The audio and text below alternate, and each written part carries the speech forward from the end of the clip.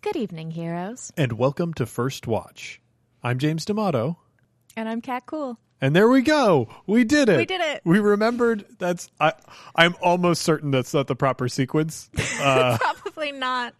We're not going to get it right anytime soon. Literally everyone who listens to the show knows how to do this show better than we do it. I'm sorry we're so bad at this and many things. Yeah. Well, we're sorry. That's the best that we can do in many circumstances. Yeah. Let's get this thing started after a while of just being on the run as an adventuring party, sprinting from one bad situation into the next where we were not even able to make camp to get our full 8 hours of sleep or long or short rest, depending on which edition we're playing. I think we were also under contract from the king to be doing, or like his advisor to be doing some pretty secretive stuff for a little while. So we were just like, we were running around doing that biz. This party's been through some stuff. Yes, absolutely. We've been through some stuff. Oh boy. So let's start with our scry and buy. Okie doke. Where do we want to scry first, Kat? I feel like you have the exciting stuff. Okay, yeah. So I've got some exciting and also emotionally taxing stuff. So for the holidays, I did a lot of stuff. I am going all the way back to Thanksgiving for this. The first thing I did for the Thanksgiving holidays was visit my little sister in LA. And I had Thanksgiving with my family out there, who I've got a bunch of cousins out there, and my sister lives out there. And so occasionally, now it's once every 2 or 3 years, I've gone out there to do Thanksgiving. Sure. And this year, while I was there, I also got to record some one-shot episodes with some really great people. I met the System Mastery dudes who are from San Diego, and they were cool enough. Hey, you love them. Yeah, I do love those dudes. If you know me and don't follow me on Twitter or something and don't know that I'm into System Mastery is a podcast where they review old, terrible role-playing games. Their rule is they don't review anything that somebody could be financially dependent on. So nothing by a new creator or that's currently in print and they could damage their reputation.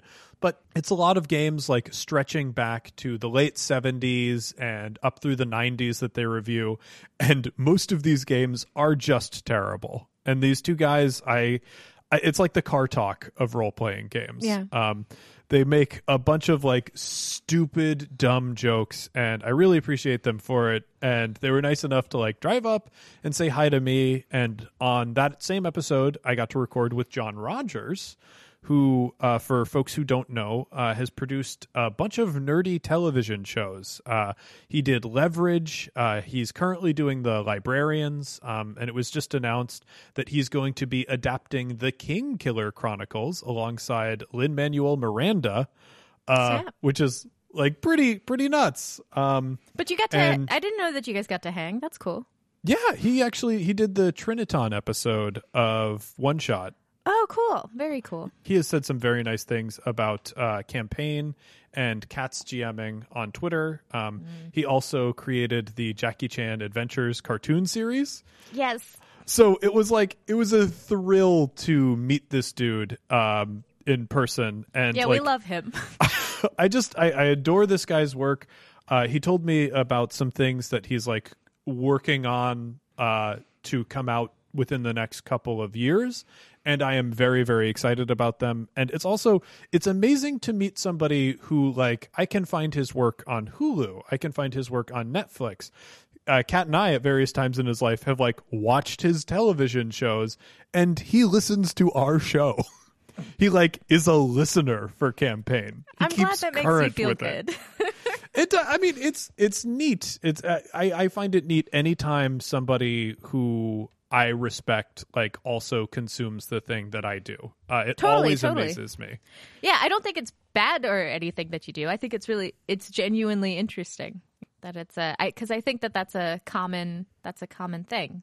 I mean, yes, it is a common thing. It's sort of like, I don't know, that's always been the separation between our philosophies is I look at a phenomenon and go, that's amazing, and you look at a phenomenon and go, yes, that is the way the world works. Yep. But also, when I was out there, I got to record a show with some of my favorite comics people, Molly Ostertag and Noelle Stevenson. That's as we are recording this, that's right now premiering on the One Shot Network.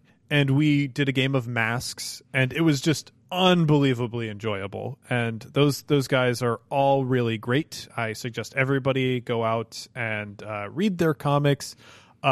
Consume the media that they put out there, because they are such nice people and they make such great things. And finally, I guess I guested on an episode of Game the Game for Geek and Sundry, and I got to see their amazing facility.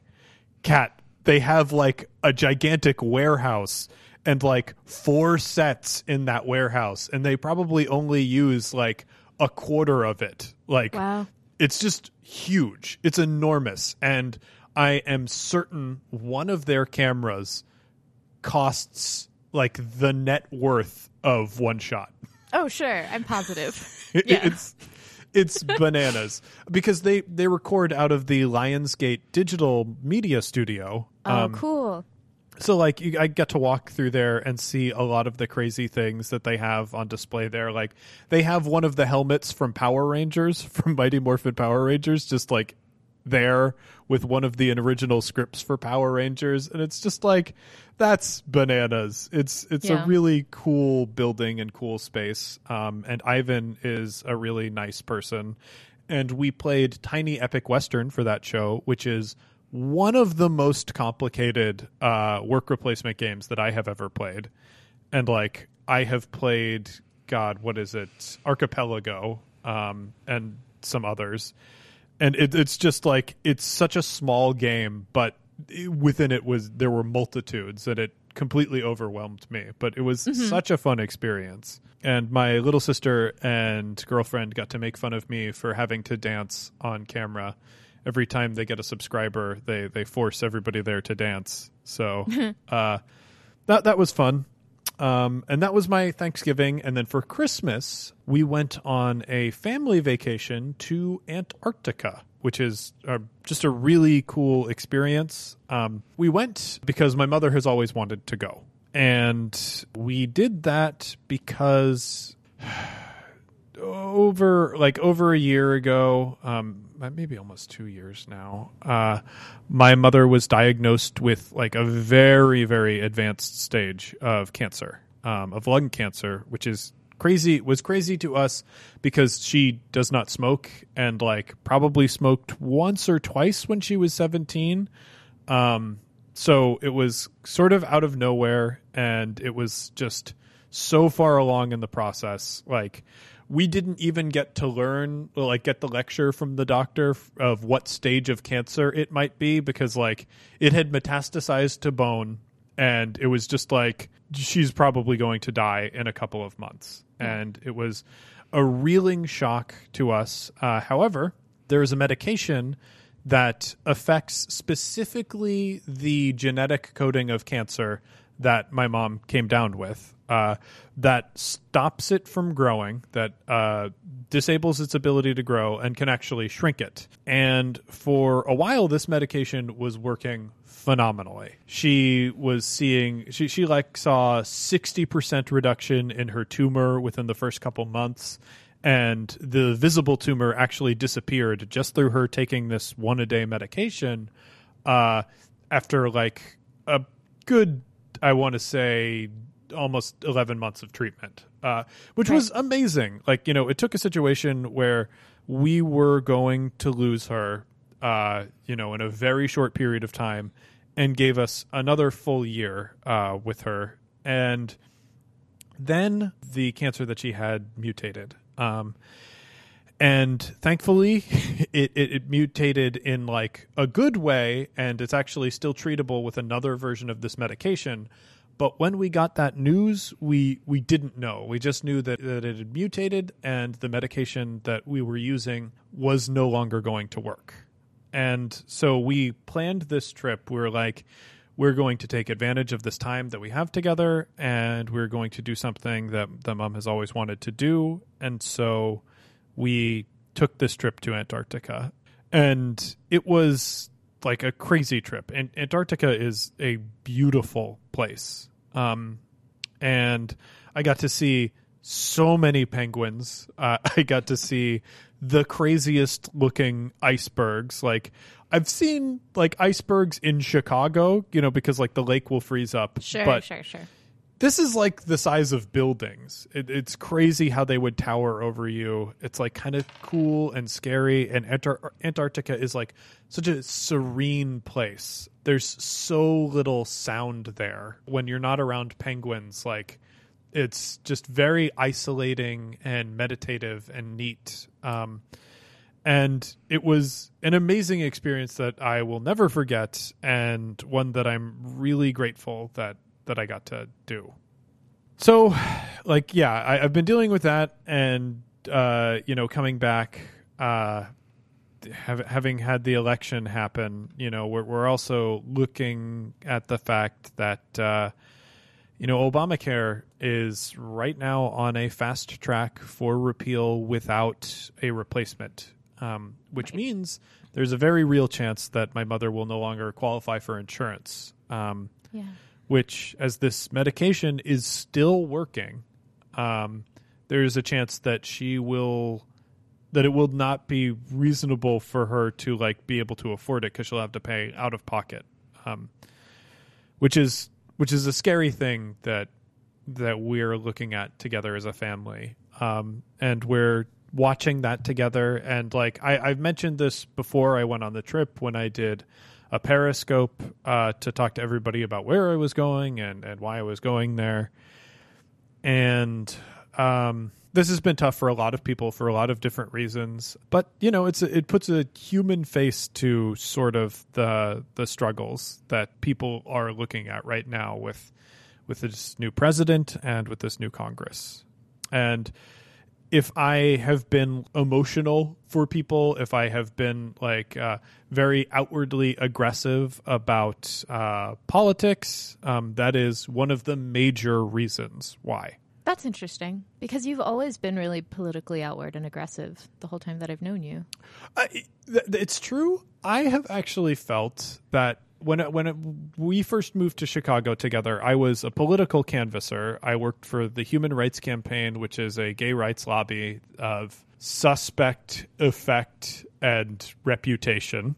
But I worked for a year trying to raise money on the streets for this organization through a pretty bad winter that Chicago had. Like one of our worst snow winters, like since I've been here. We had a snowstorm that shut down the city for 2 days. That's right. And our car. Oh, never mind. Keep going. Yeah, we had that wonderful. I was just reminded of that thing with snow our car. Day. Yeah. It was. That snow day was rad. But working as a canvasser was not rad. And it made me severely depressed for a long time. Like very, very dramatically depressed to the point where I sort of lost interest in the things that normally made me happy, and it made me question a lot of things in life. And it, I think, took a huge toll on who I was politically. And I think after I left that job, I really withdrew from that part of myself for a long time. Like, I've always been a liberal. I always voted in every election. But I wasn't volunteering for political candidates. And to a certain extent, my perspective was, well, I'm not needed. Obama is president right now, and things are not going perfectly. He's being obstructed at every turn. But, like, all I can do right now is vote. Sure. And, after this election, for so many reasons, not just because of my mother and not just because people that I know are being threatened, but for so many reasons, I am becoming so much more vocal, so much more active, calling representatives every day, encouraging other people to do so, looking forward to the 2018 midterm elections.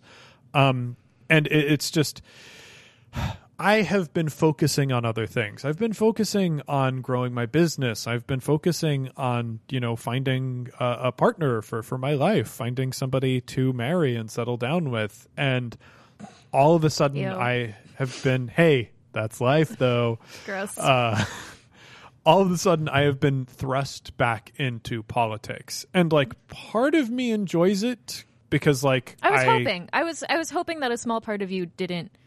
I hate this. I'm going to hate it the entire time that I'm very actively doing it. Doesn't mean that I'm not going to be very actively doing it this whole time. But I was hoping that for you it would be a little fun. I mean, at a certain point there, I do like talking to people and encouraging them to believe that they can make a difference. Right. Somebody sent me an email after the election. Before the election day, but after early voting had opened up, to tell me that they had voted for the first time, and they had voted for the first time because I was talking about it on One Shot. Right. And that makes me feel good. It makes me feel good when I can be in a position where I can encourage people to do things that they believe in and do things that are in their best self-interest. And that's one of the things that I like about democracy in general is that you take on stewardship for your own life, and you're responsible for making sure that the right leaders get into the right place. I really, really dig that. But, a lot of what we're doing now is for survival. I'm doing it because people are going to die. I'm doing it because people are going to lose their jobs. I'm doing it because the planet is in danger. And that doesn't feel good. And that is the largest part of what I'm feeling these days when I talk about it or when I make those calls. And it's a very rare opportunity where I feel glimmers of hope. Right. So it's not even a mixed bag. It's like a dark cloud with a tiny, tiny silver lining. Sure. So that's my scry. Okay. I think. Yeah.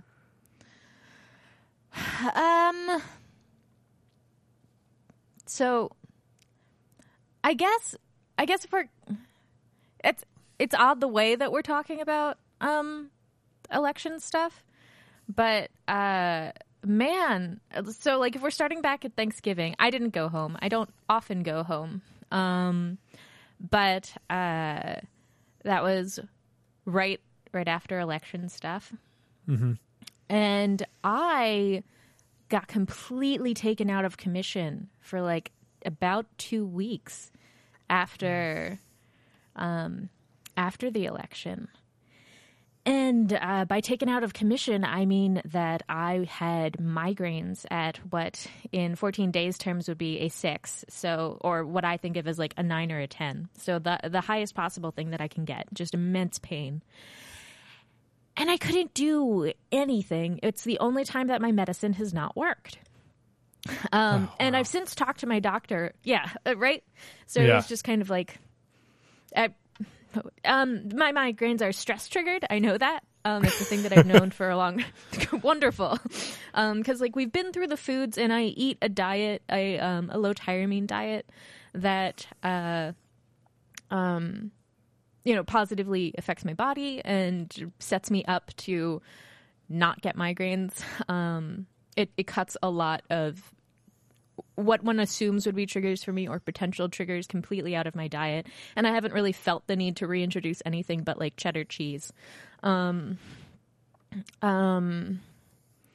which I can handle and is not a trigger for me. In case you guys were wondering about where I stand on cheddar cheese. Yeah, Kat, believe it or not, I am deeply concerned with whether or not you can have cheese. Yeah. Well, I had some mozzarella yesterday, and then I got a whopper of a migraine. No! I was like, damn it, no! Not mozzarella. Not mozzarella, no! But basically, I can't have fermented or aged things at all. That's kind of what a low-tyramine diet is. Just a lot of fresh stuff. So now I eat a lot of fish and rice, which is kind of what I grew up eating, so this is fine. Oh, that's good. Yeah, it's nice for me. Anyway, there are like things you do to manage stress and stuff I've been trying to get decent at. But like stress is my main migraine trigger, and it's a very difficult thing to just get a handle of, especially because we're kind of, at least I am outside of the raw structure of capitalism, and I'm trying to make ends meet doing a bunch of zany cat stuff. But it means I'm juggling a lot. I can't turn off my brain often, you know? Right. So like relaxing is very difficult. And lots of little things like my migraines and depression do things like push out and hinder the main piece of work that I get out, which is campaign, and that stresses me the fuck out. So then it just like spirals, you know. Yeah. Anyway, back to specifically this time period. Yeah, the election completely wiped me out. And in talking to my doctor after, because I was like, hey, this is the first time that the meds have not worked. It just didn't work at all. And he was like, yeah, that was really normal. What? Yeah. That for his patients, for the people of the migraine clinic, a lot of people were completely wiped out by the election results, which... Imagine what that means for people who don't outwardly express their pain or who don't express their stress through chronic pain. You know, just imagine like what everyone's going through. Well, I know. Oh, I mean, we know, but yeah. Right, just the I've been this whole winter has been like, it's never great for depression, but I've been managing my depression a long time. Mm-hmm. Now that I'm trying to manage my migraines, it's way more frequent than it should be. And we have upped my medicine, and we're trying to, I lost my insurance briefly. It's back now, but I didn't have access to like sleep pills or anything, so that there are things that can be done. But in general, when you're doing activism and dealing with stressful things, you're supposed to be also doing a lot of self-care because, my God, your body doesn't handle this well. And I have very real signs that my body isn't handling it well. Just because I'm getting very frequent migraines. Right. Oh, God. But that was like just immediately post that. And then, the next like event, I went home for the first time in years, to see my family before Christmas, like December 13th or something around then. And it was not the worst, you know? Hey, wow. That's right? Enormous. Nobody listening knows. That's enormous. I didn't cry for negative reasons. So that's like... You cried for positive reasons instead. Yeah. Well, yeah. I mean, that's unavoidable. My mother and I are exceptionally dramatic people. They're just two fainting couches set up next to each other. That's nice. how they communicate. But that's really fair. Yeah, and not crying was a big one. And I got to see my little brother. He's 6 years younger than me, and in his final year of college. And he had Overwatch for the Xbox, so we played a bunch of Overwatch. And Rad. he mains Sombra. And he's good at her. It's really cool. Yeah, I feel like I've only seen, like, seeing JPC play Reaper, I've only seen one person who is good at a character that I've, like, been able to watch. So it's cool that you were able to be in the room with somebody who's good at Overwatch. I don't know. As they were playing. He's not good at all of it. He's good at Sombra. He's good at Sombra. I mean, but that's you only need to be good at one character. Yep. You don't need to be well-rounded. Nope. It was very fun to play with him. We just had like nights where we were Team Talon. That was that. And post that, you've been traveling around and doing a lot of fancy stuff. I've just been holding down the fort here and doing work and trying not to be hurt. One of the ways that I don't watch a lot of stuff. I watched Westworld. I caught up on that. Mm-hmm. I don't know. Quite enjoyed it is not correct. Because I watched it over like 3 or 4 days. And I can't say that I knew that it was a prequel season, so I was willing to give it the entire season, but I wasn't sold until the final episode, which for many people is like the worst episode. Like, what? No, oh, wow. God. Interesting. The rest of the series was garbage, but I can get behind this. I haven't got a chance to see it yet. I don't have any access to like HBO stuff, but I've heard good things about it. Yeah, that's some of the performances I think are really phenomenal, and I mean it's about AI rights and a LARP, you know, and right. It's the sort of I started watching it because it was people managing a LARP and a LARP that's about indulging white male power fantasies. Okay. And I was just like, oh, okay, this will, you know, because it obviously isn't going to. The show can't be about that and like painting that in a positive light. So I'm interested in how they tell this story, because if you've seen the old movie Westworld, the robots rise up, you know, that it's not they don't quite do that then, they just kill people. Yul Brynner kills a lot of people. But it's not about it's a show about the robots and people, but you know, I will say, based on the reviews and reactions that I've heard from people, I literally have no idea what that show is about. Oh, interesting.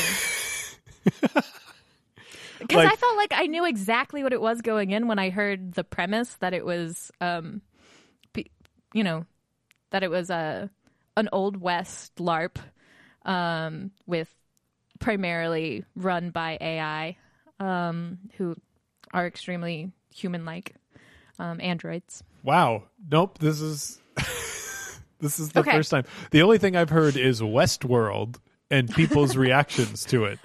That's amazing. I have been trying to reverse engineer what the show could possibly be based on reviews. So knowing just that, I was like, well, I know what this show is. You know, like, you know what it has to be. Right. And they do an okay job of it. There are a lot of things that I really wish they did better, but I'm on board for season 2, which isn't happening for like another 2 years or something. Of course. And then so like that's kind of, if I watch a thing, it's John and I pick something that's already done and then we watch it together. In kind of short bursts when we have the time. I don't watch a lot of stuff. I don't have time. But the thing that I've been doing to try to chill myself out is watching a lot of Pokemon. Yeah. Yeah. The new series, Sun and Moon, not the game, but the show, really, really good.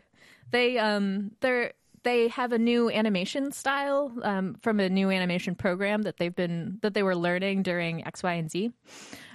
Which is the previous Pokemon series, because there's something like 17, maybe 19 different series of Pokemon at this point.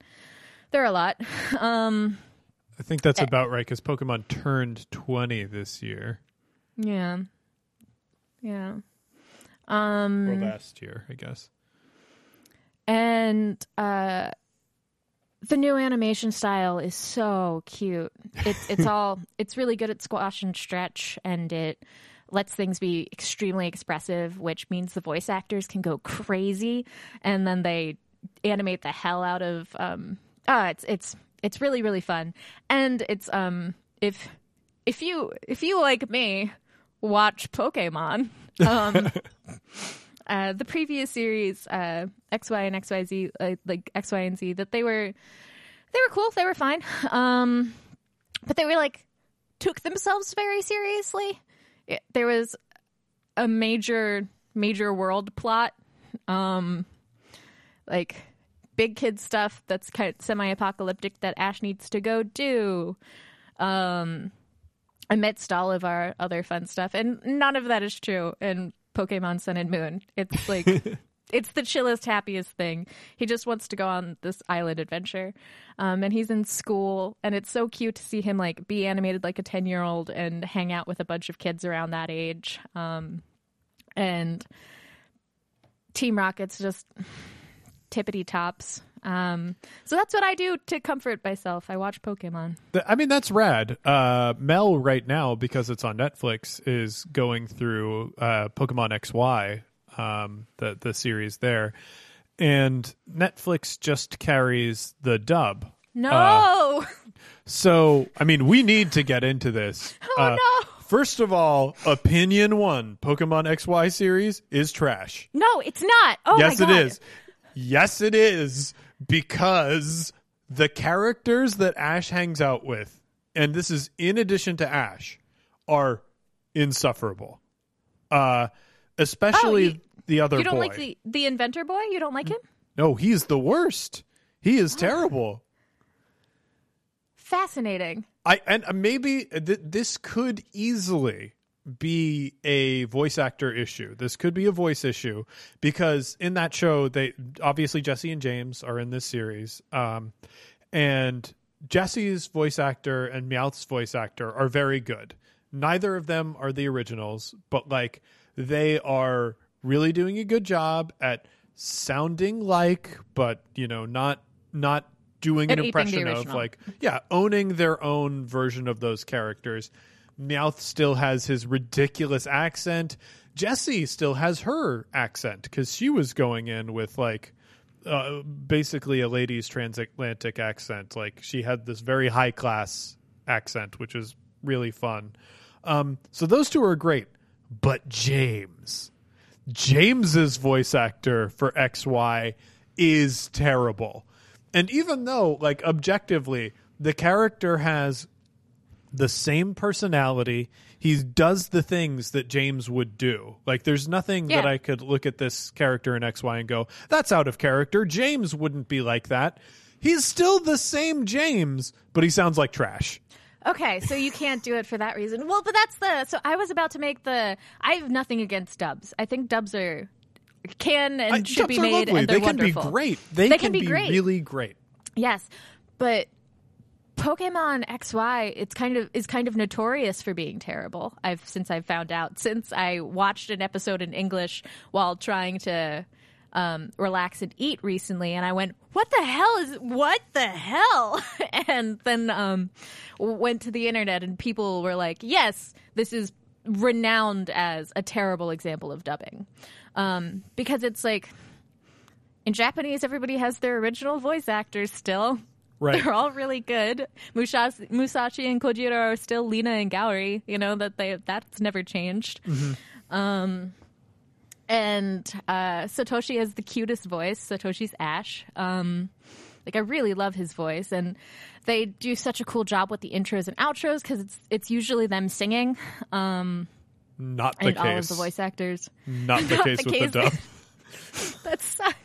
And their voices are really cool, and I love the songs. They totally put everything together, and but the main thing aside from the voices, just I think in terms of really nailing the characters, which is apparently that's base level. Base level, you have to do a good job of nailing the characters, which it seems like it's not doing. But the soundtrack is complete garbage. The soundtrack is complete garbage, and as someone who watches Pokemon, I don't like watching Pokemon battle. The new series Sun and Moon is changing that a bit because the animation style is so fun that it's cool to see them do stuff. But past series, I tend to skip forward through the Pokemon battles unless I think there's going to be a cool conversation happening midway through the battle, and the the soundtrack really complements it, so that I can just treat it like a music video, you know? See, that's really, really interesting. Your expectations of Pokemon based on like watching it the way you've watched it, because my criteria for like what makes a good Pokemon series is really bizarre. It's bizarre criteria because looking back at it, on every series of Pokemon that I have seen, none of them have been good. Like, none of them have been good. And literally, the only enjoyable thing in watching a Pokemon series is Jesse and James and what they're up to. Yes, which is why it's so disappointing to me that X and Y isn't good for you, because X and Y brought back them doing lots of costume changes. It brought back fear hugs. It brought back so much stuff that had been missing from the characters that is, like, the stuff that drew me into them in the first place. And in one of the Japanese intros, they even have James cross-dressing again. And, like, they just don't do that in the series anymore. And X and Y, and, like, Jessie's contests and all of that, her whole, her quest to be Kalos Queen, all of that stuff is so cool. Well, but like I think one thing, I have not watched too many Pokemon series. I have watched like a handful of Pokemon series. So that was never gone for me. And if that was gone for me, I am sure I would be talking in much more dramatic tones about how much they were fucking up Pokemon. But sure. Again, my one criteria for Pokemon being good is, are Jesse and James on screen, and if so, for how long? Good, right? That's God, for me too. This week's Pokemon comes out on Thursdays, and I watched it yesterday, and there was no Team Rocket, and I was just like, why am I watching this? It was not good. God, I really wish I had time to like do a blog about Pokemon. It's like, this episode of Pokemon was really good. It had a 21-minute runtime, and Team Rocket was on screen for 6 minutes. 5 stars. That would be amazing. It. So, that's really good. The music and the sound effects have never been like a part of it for me. I am always fascinated, especially in the English dubs, the voices for the Pokemon. Oh yeah, they sound really good in Japanese. I always believe them. I don't know if they change them or not. I suspect that they don't, because sometimes a Pokemon will say its name, and other times, from my perspective, it just feels like the Pokemon is groaning. But I suspect that is the Japanese name being said, and I am not getting that. Oh, I doubt that. No, I don't think that is true. I think they redo all of I think they redo everything. That's bananas. Man, that's bananas. Cat, that's so crazy. That's so incredibly crazy. I love it. I don't know whose decision it is, what producer has to be like, no, this Pokemon should say his name, and this Pokemon should grunt. It's like, there's somebody, that's their job. That's their job. They are the authority on that. When they do the casting, they go to this guy, they show him a picture of the Pokemon, and they go, is this a grunter or a talker? Well, the other thing with voice acting that completely took me out of it when I was trying to watch it is that, like, it's not only did the voice actors not get the characters, but, like, I don't know what was going on with the direction, because if we just take a Pokemon battle, for example, in Japanese, during a Pokemon battle, Satoshi's voice actor, Ash, is going to get, like, gravelly, and he's going to, like, raise his volume really high and do an anime, you know, like, he gets really into it. And that's the most enjoyable part of that particular voice actor's acting for me. Like, he's an adorable, adorable voice actor, but, like, I really, really like how he brings the intensity. And so do the Pokemon. Their voices and stuff, that they're really intense too. And coming over to the dub, there was none of that intensity. None of it. Like, all of the direction completely underscored things. And it was people being like, wow, Pikachu's really excited. And it's like, what? That coming over from a thing where I'm used to people going, ah! as they charge forward, you know? And him being like, Ike! For go, you know? And, like, it's just unfathomable to me that they would put it almost feels like so little effort, and in the other hand, it feels like so much effort into making this dub shitty. Man, it's so interesting, too, like, going back to the original Pokemon series, like the first thing ported over, and thinking about how the Jesse and James for the English dub realized, oh, we're the only fun characters. Mm-hmm. Because they're the only voice actor, I think, maybe Brock a little bit, who seem like they're having any fun on that show. Yeah, that's true. Everyone else is phoning in those roles and making a paycheck. But Meowth, like, the voice actor for Meowth fucking brought it. And, like, Meowth had a crazy amount of character and was incredibly charismatic. And I think Jesse and James at first were a little bit stunted, but, like, come time for the Pokemon movie, those voice actors were in those roles. And those roles were really, like, interesting and fun to watch, even in the English version. Sure, agreed. I mean, that would be difficult to get that wrong. Originally, Pokemon was supposed to be about Jessie. And follow the show and follow her adventures as she tries to hunt down her mom, who got lost 20 years ago when her mom worked for Team Rocket and went to go try to get cloning samples of Mew and got lost during that expedition and is presumed dead. So, like, the way that Pokemon was originally pitched was the Team Rocket show. And, it was all about specifically Jessie. And then James and Meowth were, like, supporting her, but also one of her obstacles along the way was their incompetence. Right? But these characters have these really complex backstories that, if you notice, no one else does. Like, if you think about it, true. Yeah, like Ash doesn't have that, and in the early Misty things before they that. got comfortable, Misty does, and I like Brock's backstory too. Like they put in the work there. They got. Oh, there. I don't know Brock's backstory. I thought like his perversion, like 20 billion grew brothers skin and sisters, and didn't have eyes. No, Brock's cool. Takeshi's cool. Okay, wait. Let me take a guess at Brock's backstory. Brock was cursed by a demon to have his eyes removed because his pleasure was to like ogle people. Oh, his whole family had their eyes removed by demons. Okay, great. Anyway, in later series, they get really cool with going, you know what? We don't need to even look at the main kids for this episode while we explore James's old mansion.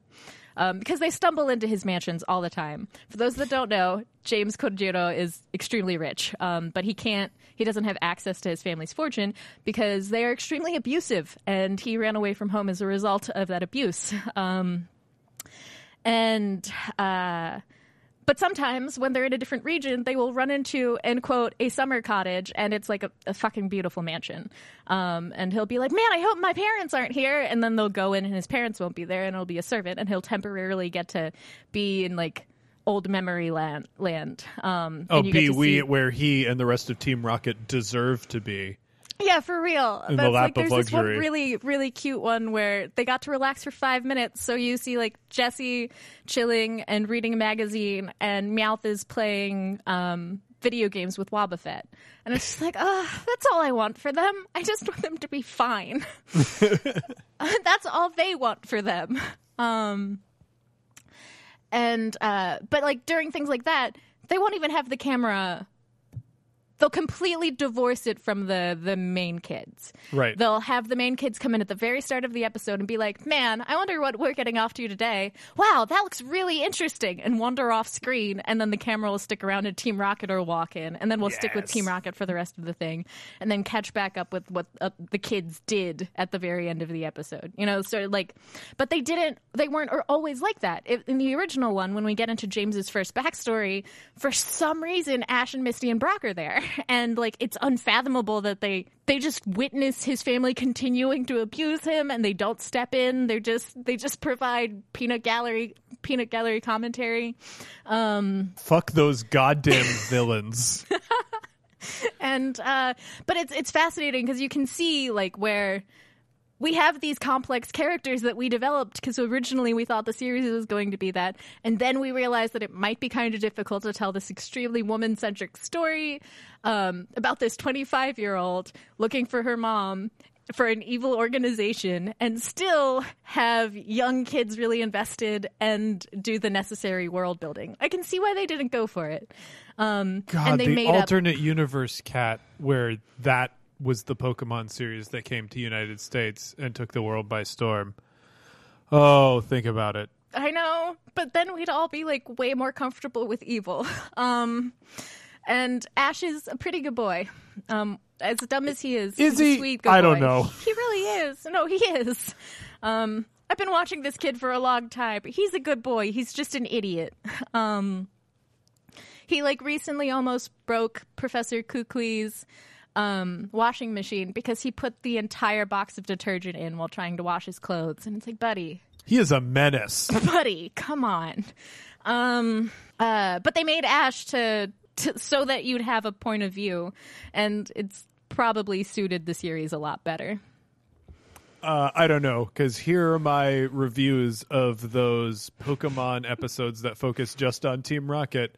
An almost perfect episode of Pokemon, except for a couple dark spots around 2.5 minutes where Team Rocket wasn't on screen. Yep. No, that's how I feel about Pokemon as well, but I don't hate Satoshi. Because I also feel like I doubt that James and Meowth would have gotten to have been as competent as they are and as sweet for a long time, because we would have needed their incompetence to act as a villain. And I like all three of them being on equal footing with each other. That little family is so important to me. And as much as Musashi is my favorite character, like Nyasu's a close second, and third is immediately Kojiro, and they're like eons above everybody else. Right. Oh, yeah. Totally. Anyway. All right. So that was Pokemon. That's Pokemon. So I think it's time for our buys. Ooh. So, I mean, I've bought so much in the meantime. Like, there have just been, like, so many opportunities where, like, I've bought gifts for people. I've received gifts that my mind is, like, sort of blurring over. Very recently, my girlfriend Mel came to me because we record in our home, like, often for One Shot. And she came to me after a recent recording and was like, hey, I am kind of feeling left out. And Mel has been on One Shot episode or 2 One Shot episodes in the past. But she also is not quite comfortable with RPGs yet. I think she did a great job, like, especially if you go back and listen to that Cosmic Patrol episode. She fucking kills it there. I really, really enjoy the character that she plays. But one of the things that she struggles with the most is having an idea on the spot, like thinking of an idea on the spot and speaking as a character. Sure. And like, if you think about role playing, like that is a huge part of what role playing is to a lot of people, and especially to the style of play that like I normally enjoy. So, you know, we talked about it and I was like, hey, how would you feel about just playing Dungeons and Dragons, like classic fantasy-oriented Dungeons and Dragons together, and just doing it the two of us, one-on-one, so that you can like learn how all of this works and like to start to feel comfortable with it. And I looked around and for some reason could not find any of my 5th edition Dungeons and Dragons books. And I really wanted it to be 5th edition because 5th edition has like stripped out a lot of the complexity of Dungeons and Dragons. It's still mechanics focused and combat focused the way D&D is. It's not like Dungeon World where there's a lot of pressure for constant creativity. Sure. You can sink back into mechanics and like think, okay, I swing my sword at it and have that be like a satisfying, successful action. So I wanted Dungeons and Dragons and I wanted 5th edition, but I couldn't find my 5th edition books. So I just bought 5th edition again. And I have really been like, we've played one session so far. Next week, I'm going to have her play another session. And it's just been really enjoyable and fun. I am doing something that I have never done before, and I am using the traditional experience system. Wow. Like, Steven tried and then gave up. It's so hard. It's so hard. And I'm not using the treasure reward system. Sure. Partially because I don't have my DMG. I have no idea where it went. And like it was another $40 book that I was like, I'm just getting the monster manual and the player's handbook. Well, I have a monster manual, so you can use that. A DMG? That's the thing. A DMG, yeah. Yeah, I definitely... Which it might even be yours, but it just has a lot of my notation marks in it. And I'm like, what? I think you had a DMG. Like, I know that for a short time you did have my 5th edition books, sure. But I thought you then got your own. Yeah, and mine also would have gone up to the studio. Whatever. Something happened to your books. Yeah, I don't know. I mean, I was keeping my books in the studio for a while, but I thought I picked them up, and I have no idea what happened to them, but I've got these new books now. And you can use my DMG because I'm not playing 5th edition. Yeah. And so, like, it's just been fun. I've been trying to immerse myself in... It's not an OSR style, but it's like I want to use more of the random tables. Like I'm using this as a space to experiment a little bit. Because I just, it's the style of play that's going to work best for Mel is different than the style of play that I normally grok. So I'm excited about that. And I really like her character. She's chosen to be a Dragonborn Ranger. And she has like so many different plot hooks on her character sheet. She's got like, she's a Dragonborn Ranger who's like really good at hunting beasts, but she also chose as her background charlatan, which like really threw me for a loop. She's got an intelligence of 8, and like I was forming this picture of the character in my head, and it's like, okay, let's pick your background. And she's like, yeah, I really like charlatan. And I'm like, you're playing a con man? You're playing a con man with an intelligence of 8? Yes. So yeah, it's just interesting. It's like an interesting character and like an interesting challenge that I'm sort of sinking my teeth into doing one-on-one play, because it is hard not to kill someone. I leveled her. I made her do enough things that she leveled up after our first session, because man, first level characters in 5th edition are very squishy. If she ever wants to have a spellcaster on her party temporarily, be someone from her backstory, I would love to come play a more serious combat thing. You know that is a preferred style of play for me that I never get to do anymore. Yeah, I would. I'm sure she would love that. But it's all whatever is in Mel's comfort zone. And if she wants to, because I'd want to play a spellcaster that's all about more or less terrain control. That's what I like to do.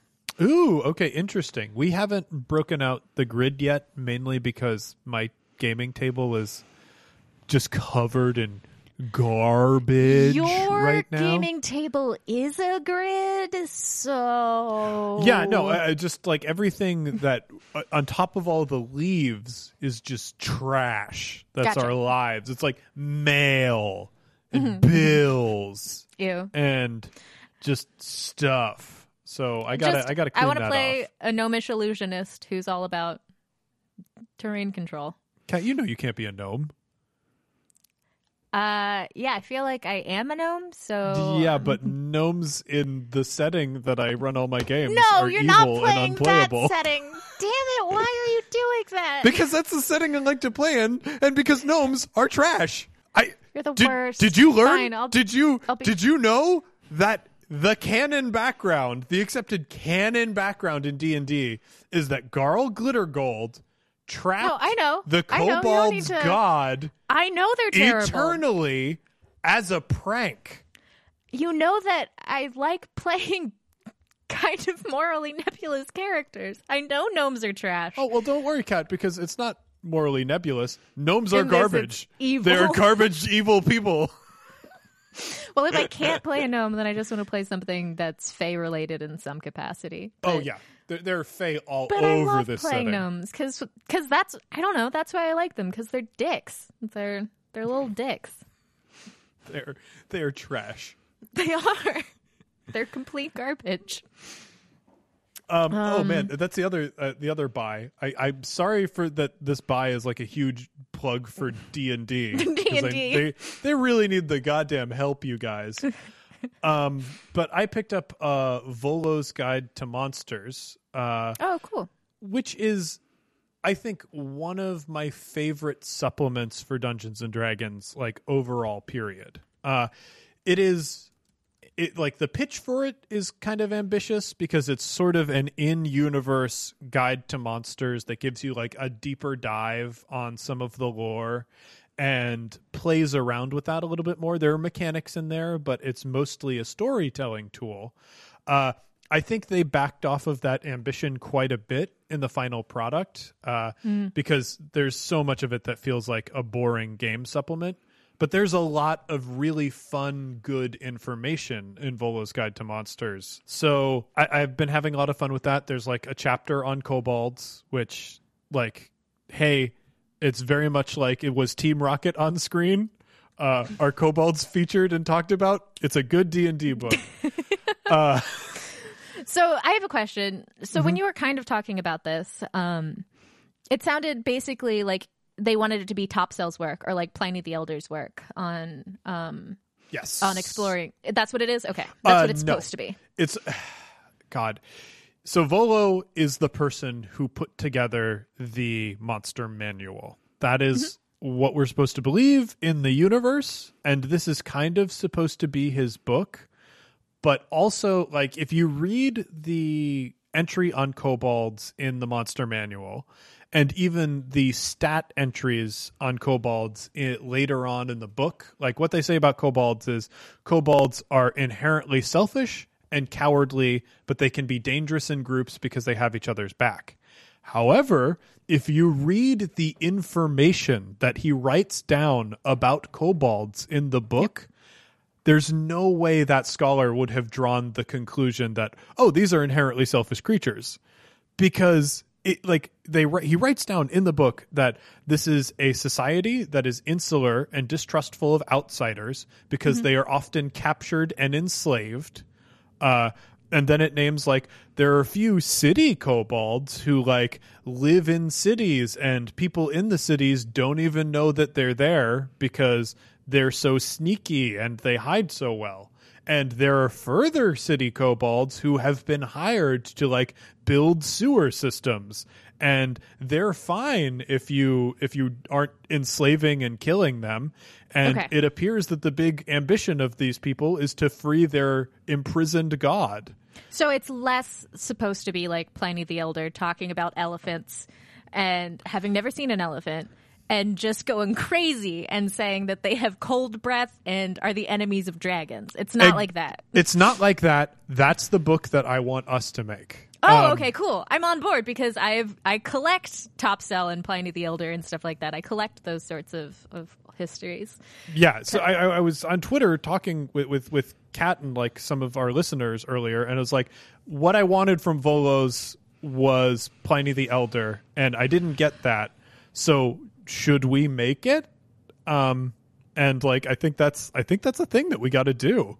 That'd be really fun. I'd love to do that because, as I said, I collect those. You know I like them. Yeah. It's Kat, I'm so hype I want us to come up with like a couple characters who are scholars and write from their perspective on different monsters. I love whoever's the water person. What a loser. They just walk around in a sub bubble. No, that wizard. Damn it. Yeah, I man. love wizards. I love them. Such nerds. I am into all of the nerds. I really want, I think, Kat, the person who collects and edits our monster manual is probably Inway. Ah, shoot. She'd be so cool. I want her snarky ass notes in all of the margins being like, this is probably garbage, but I don't have better information. So this is what mind flayers are like, I guess. Cool. I love this magic university that set these people on this project. Other thing, there is one of the scholars is somebody that I think Inway idolizes and is attracted to. Oh, buddy. I want that perspective in there. Okay. Yeah, no, I mean, I'm on board for all of this. We should stop talking about it, though, so people are surprised when all of this stuff happens. But yeah, it's safe to say there will be an internal narrative to this thing, as well as it just being fun. This book is going to be good. That's what I am telling people right now. I'm willing to announce that on air. This is going to be very good. It might not even be a book, but it will be good. Yeah. I mean, for the way that we collect and nerd out about this stuff, I think we'll be able to make something pretty neat. Yeah. I can't wait for all of the illustrations. Yeah, so those are my major buys. I also picked up Mystic Veil by AEG, which is it's sort of a deck builder. It is a transparent card, sort of like Gloom. A layering transparent card deck building about druids who are fixing landscapes. It's just like, it's kind of neat. It's just weird and neat and different, and I appreciate it. And the other thing that I picked up is called Shadows of Malice, which is a cooperative game. And it's supposed to be like a cooperative epic fantasy game that's procedurally generated. So it's a lot like D&D, but it's a board game. But there are a lot of tables and stuff, and you play out an epic fantasy game collaboratively with other people. So I'm sort of interested in that concept and where that'll go. It could be good, it could be bad, but it will probably be on the stream if we get a studio back up and running. Sure. Cool. My buys? I'm done. Your buys. Yeah, my buys. So the most recent thing I bought, I purchased last night. And there are two different types of base layers of Under Armour. Ooh, cool. Yeah. Under Armour. I am from Baltimore, where Under Armour's from. And man, I don't have a lot of like nationalistic tendencies or whatever the equivalent for that is for regional state. Pride. Yeah, I'm not someone who has that. But for some reason, dude, Under Armour, I'm very proud of it, of the work they do. I stand by it. You've got to protect this house, Kat. I must protect this house. So basically, I have the Women's March on DC coming up at the end of the month. So and you're going to get to go out for that? Yeah, I'm flying. I thought we own a business together. You should know this, buddy. I'm flying back home for that. God, so many things. Yes. Yeah. Well, good. Yeah, and I'm going to be like hanging out with like Becky and Aiden and my mom at the march, and it should be nice. But I'm also concerned that it might be chilly, so I just figured I'd get a base layer. I have Eddie Bauer jeans that have flannel on the inside that are pretty warm, but I wanted to get something for my top, so I got both just a crew neck and a mock turtleneck, depending on cold amounts. The cool thing about the crew is that it has thumb sleeves. Hell yeah. Right? So I am a fan of Under Armour too, so it's a product I stand by. Whenever I find something that I like, I'm comfortable repping it. I really like Under Armour, and I don't like Under Armour imitations. They always feel too loose to me. Mm-hmm. Whereas Under Armour is typically pretty form-fitting. And since I did a lot of athletics as a teen, I associate that with comfort and strength. Yeah. And I used to wear a lot of Under Armour when I was teaching parkour, and I don't know what it is about Under Armour, but I always felt more attractive in Under Armour than I did in like any other circumstance. It was great.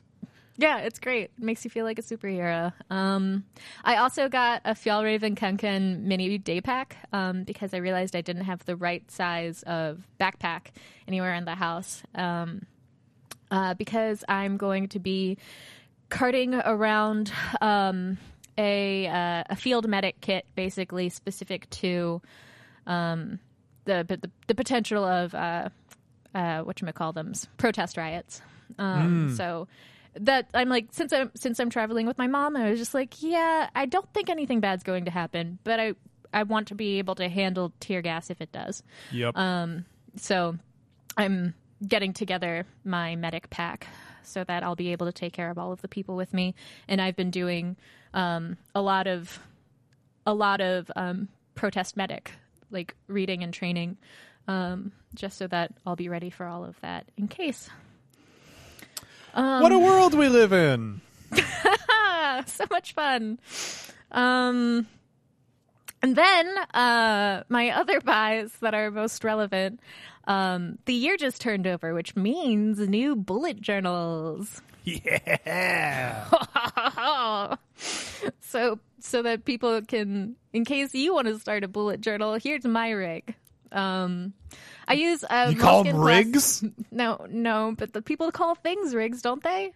They do indeed. I just thought that was like a thing that the bullet journal community did.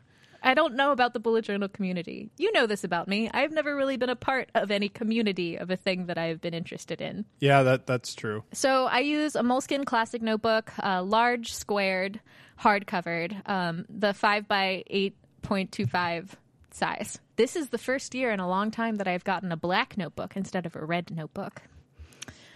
And then also for, so I use one for like just about everything in my life, and then one for gaming specifically.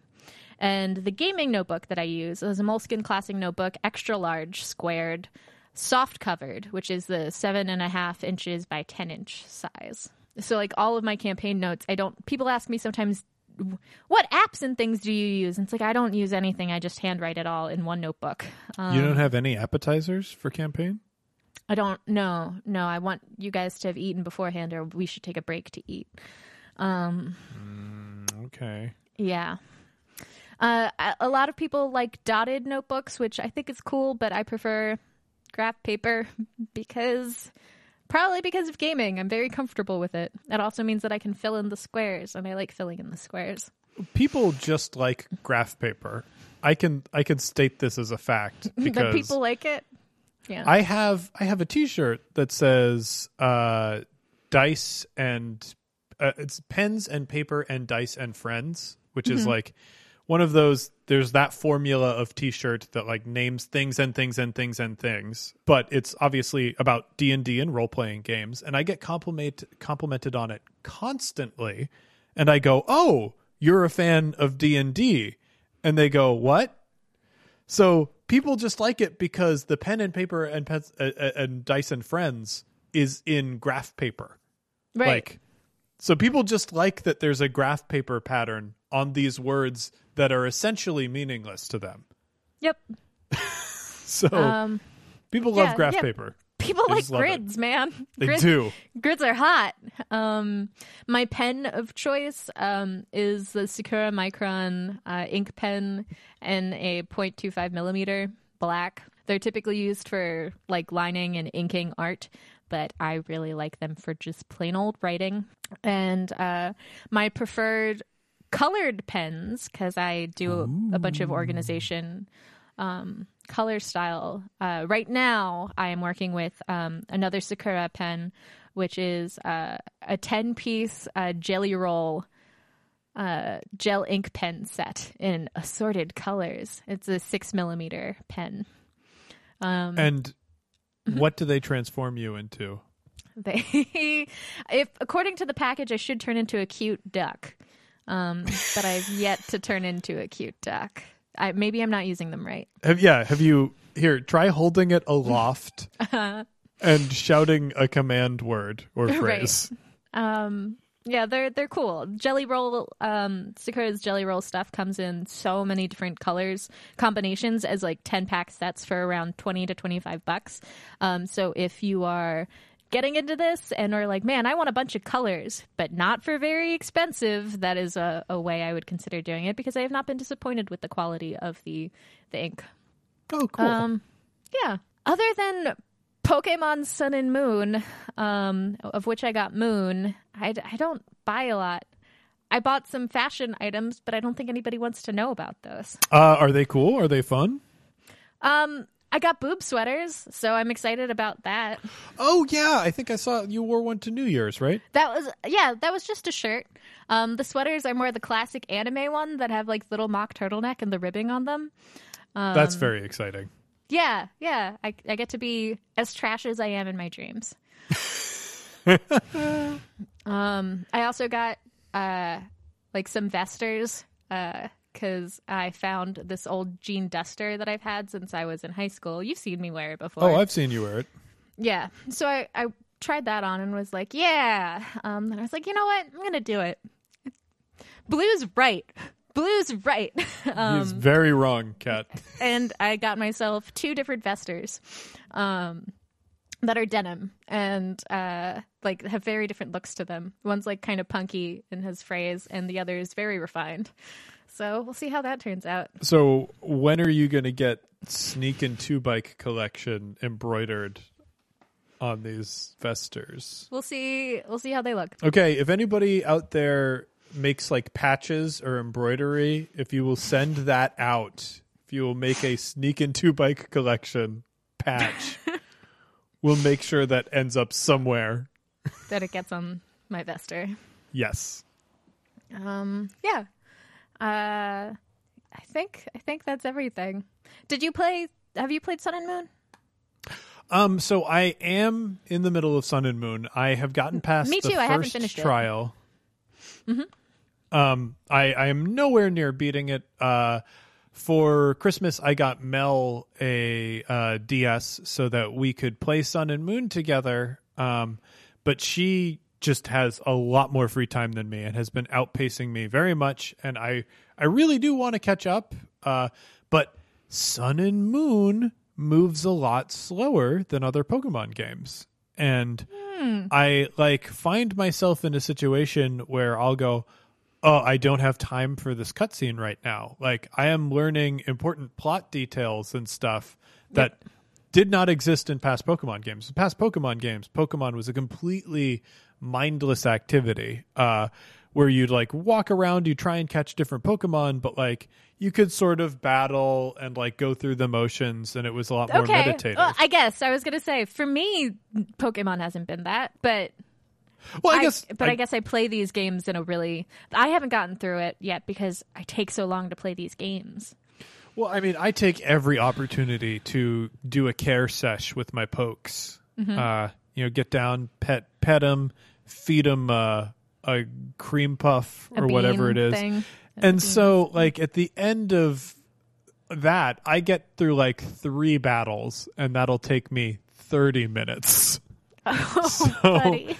It's just this game, partially because of the plot, partially because of all the mini game elements that are a part of it, it takes me so much longer than other Pokemon games have taken me. And all the past Pokemon games that I've played, or almost all of the past Pokemon games I've played when I was not in a relationship. So my only responsibility was to go home and play Pokemon. And that is not the case. I own 2 small businesses, and I'm in a relationship, and I'm an adult with a day job. So yeah, not too much Pokemon time. Yeah, that's they really messed up for me. Something that I appreciate, but I also am kind of Sun and Moon, you should not have done this. They gave me 3 ghosts real early in that cemetery, and 2 of them are my favorite Pokemon. So I just Mischievous in there? Yeah, there's a Mischievous and a Ghastly. So like I was fucked because that's a whole third of my team that isn't getting replaced. Just by 2 ghosts. And there's also a Drifloon. But like the Drifloon will get swapped out at some point, like when I catch a Mimikyu or something, because I'm trying to not just have ghosts and poison. But it's me, so guess what I have? I am spooling up to have an all-fire party, and that might just happen. I've never done that. I've never not had a balanced Pokemon party, but I'm just like, this time, maybe I'm just going to have fire Pokemon. I mean, I typically just have poison and a ghost or 2. So it looks like I'm doing the same damn thing again. But I mean, with all of the double types and everything, you can get some diversity. And Sandalette really helped me out by being a fire type, as well as poison. I really love Sandalette. Who's your so I would say that in this my 2 faves are my Meowth, named Vodka, and my still Mischievous, not a Mismagus yet, named Rhubarb. Who is your 1 or 2 favorites that you got? So Litten, Def a favorite there. Litten's great. I'm okay with the evolved forms of Litten, but especially because they've added like petting Pokemon to these games now, it's really weird when you have the more anthropomorphic Pokemon. Because it's great. It's just you're rubbing a dude at that point. He's a cat dude. Yeah, he's a cat dude, but he's a dude. He's just a tiny dude. And like also I picture my character doing this, so I'm like a 10-year-old boy like petting this massive wrestler cat's chest. Yep. And it's just weird. It's weird.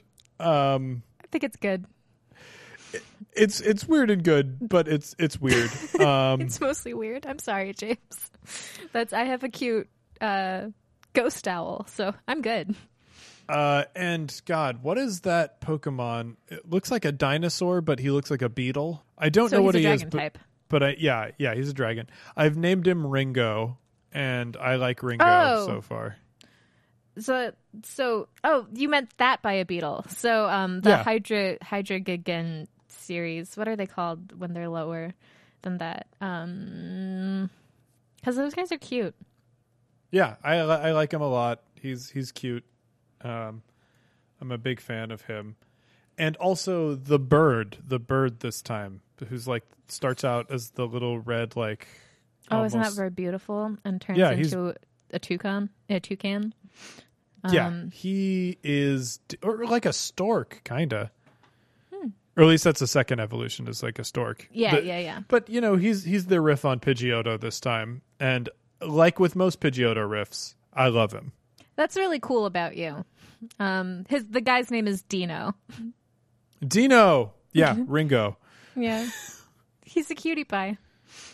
It gets odd for me on his 3rd evolution when he has faces for hands. Weird. Okay. I'm not there yet. Right now, he still looks like a beetle for me, and his name makes sense. You haven't like played through a thing with him before? My Pokemon are like level 25 right now. Cool. So I'm not that far. Yeah. My biggest complaint, I think, with Sun and Moon is that I haven't been able to get magenta clothing, and I don't understand why, for the love of God, they won't let me have magenta clothing.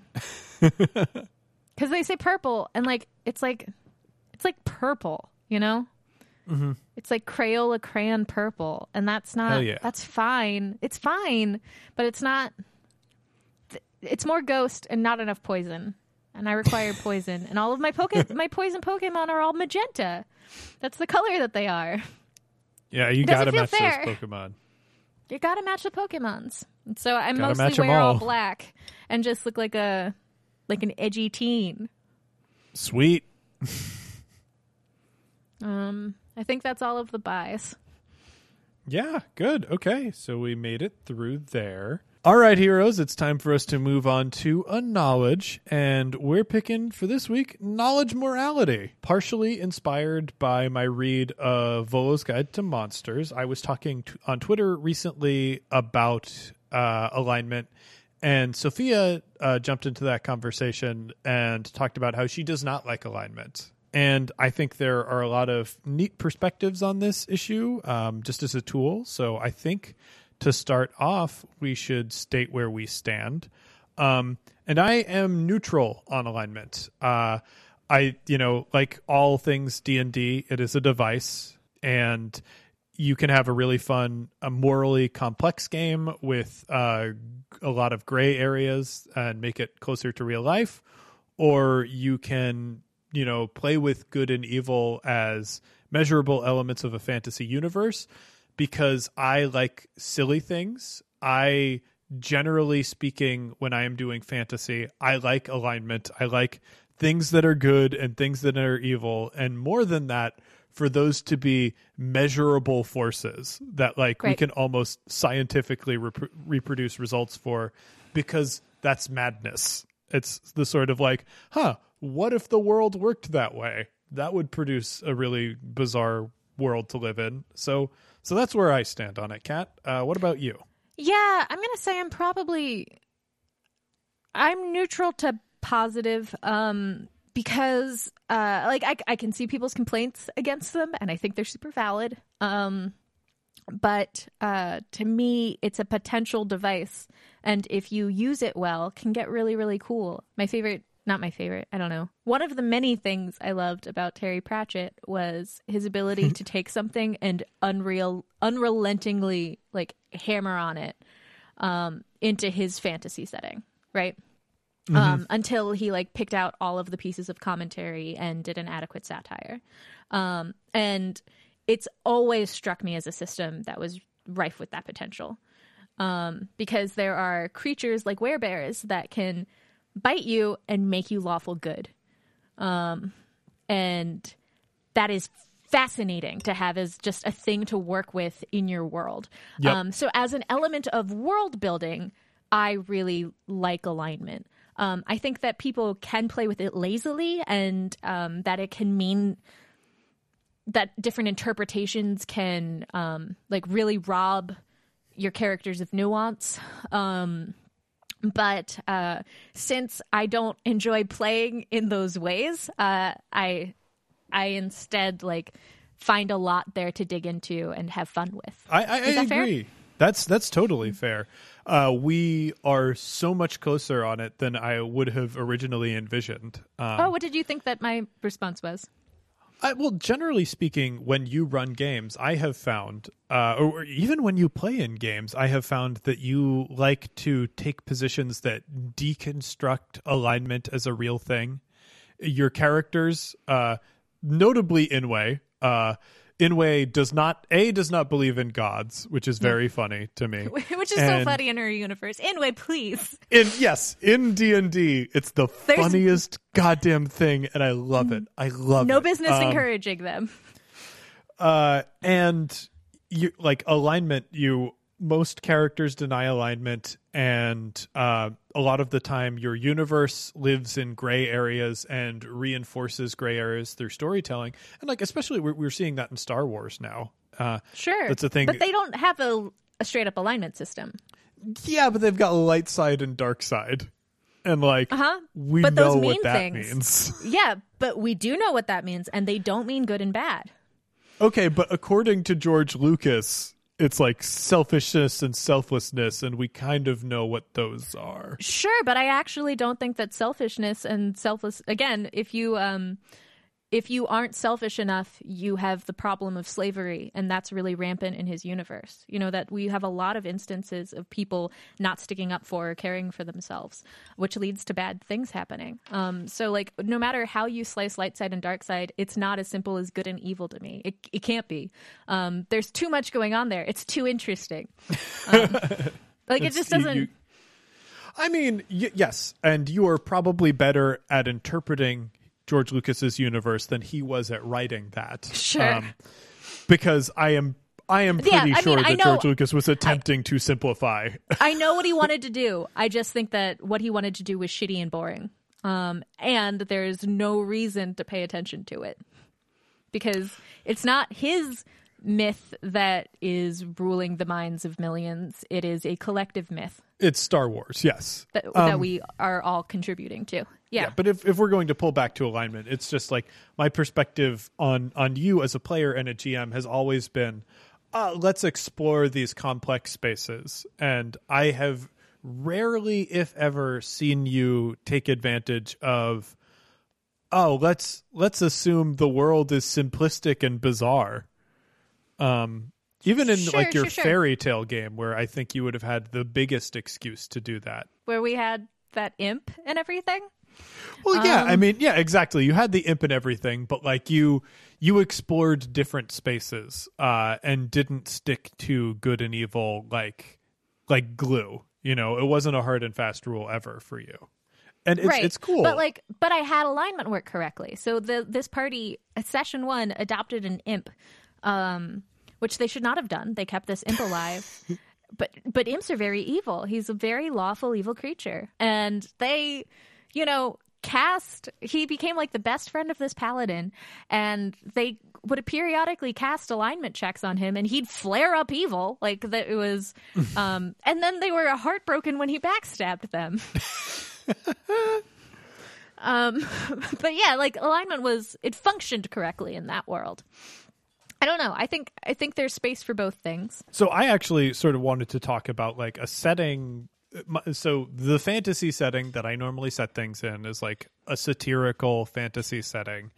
And one of the things that came up is a thing that I want to do with alignment there is because we have spells that tell whether somebody is good or evil.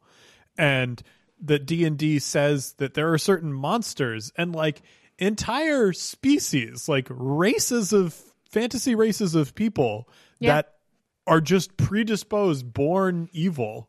I was like, okay, if we were confronted with this and good and evil sort of works in degrees, sort of like magical and non-magical works in degrees. Like that's the base assumption that I went in. If you have a setting like mine where I've said, all of these different fantasy races sort of live together in this city, how does that city function? And keep going. One of the things that I decided was that if you are a goblin and you steal something, the punishment for that crime is less severe than if you are a human, because goblins are evil, so they're supposed to steal. Oh, that's really funny. Yeah, that's an interesting way of looking at it. To me, it's so like, imagine how many people would be up in arms about like how it has nothing to do with morality, because I'm not sure that it does. Really, like if you look at it, stick with me. So much of it is tied in D&D specifically. Mm-hmm. So much of it is tied to the gods these people are supposed to worship or who created them, one assumes. And they match up to the god's alignment. So that it's not interesting. Right?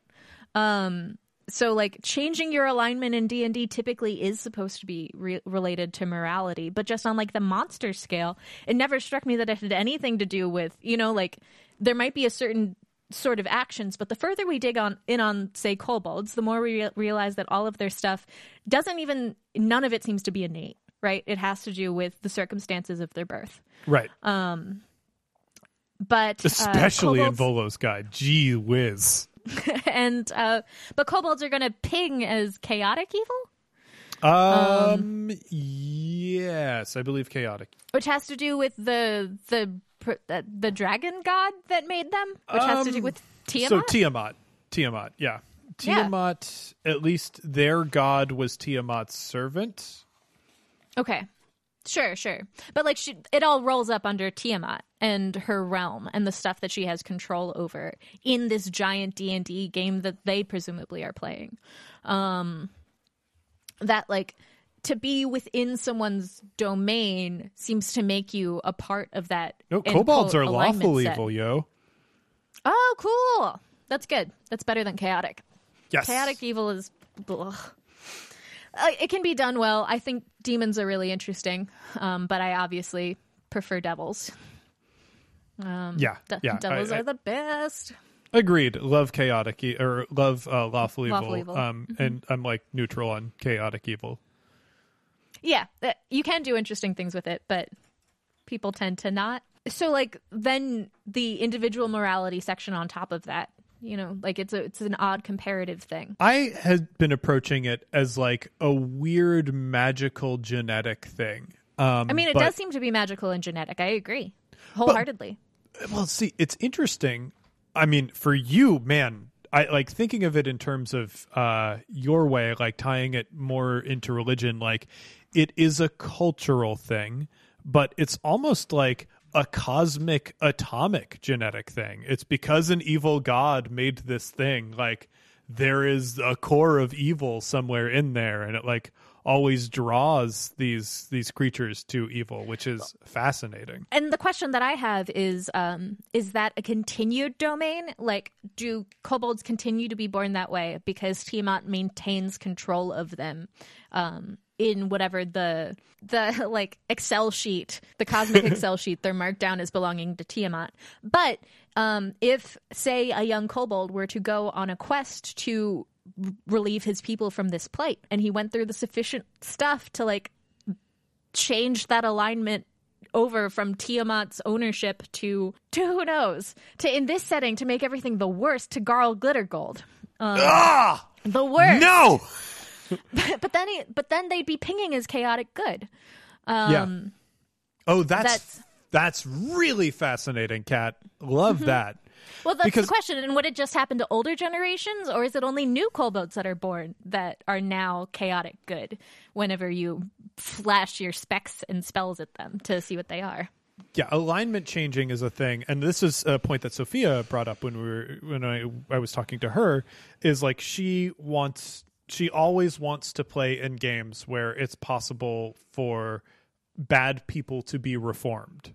Sure. And I absolutely agree with that perspective. And I don't necessarily think in a world where good and evil are real measurable forces that should be impossible. Like, I like the idea of somebody changing their stars, changing their alignment, and rewriting their genetic code. And I really, really am fascinated by your idea of realigning the genetic code of an entire race to like turn them from evil to good. Like, that's a fascinating campaign. And that brings us back to the werebear paradox of morality. Right.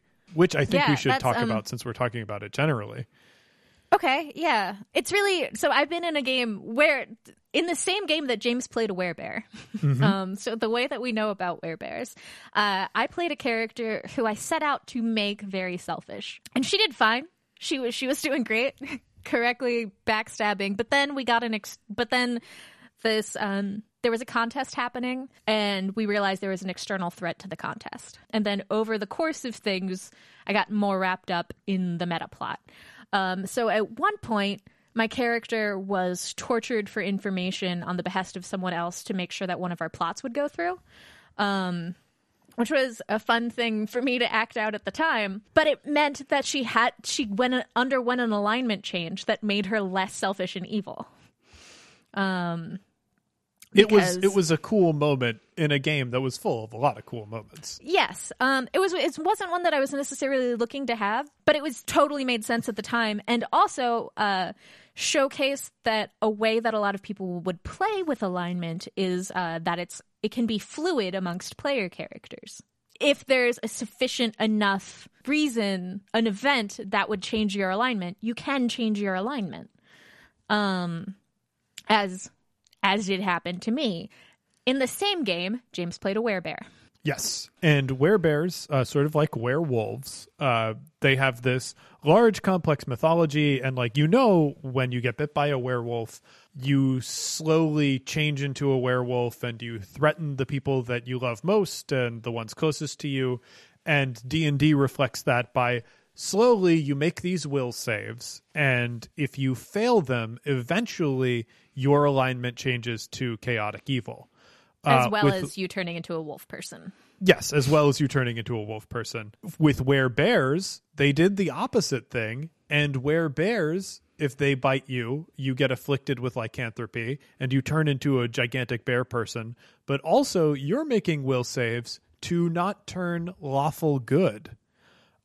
So werebears eventually, like if somebody's been living with that long enough, they will become good people. And it's so fascinating to me because I figure they get this from Snow White and Rose Red, which is a Brothers Grimm fairy tale, which has a werebear king in it, who is a human. Presumably, he used to be a human guy who's been turned into a werebear, and he goes around and whatever helps during this quest. But like it associates that gives you the lawful good alignment, and it also makes it clear that in this case, the morality of lawful good is all about maintaining the status quo. Yeah. And promoting royalty. Things that I fucking hate. Things that I don't think of as particularly moral. But like, right? So that's why I'm like, I don't know if I'd call this thing a straight up morality system. Because I think that if you bite somebody knowing that you're going to change their alignment, that is an evil act. Period. Yeah.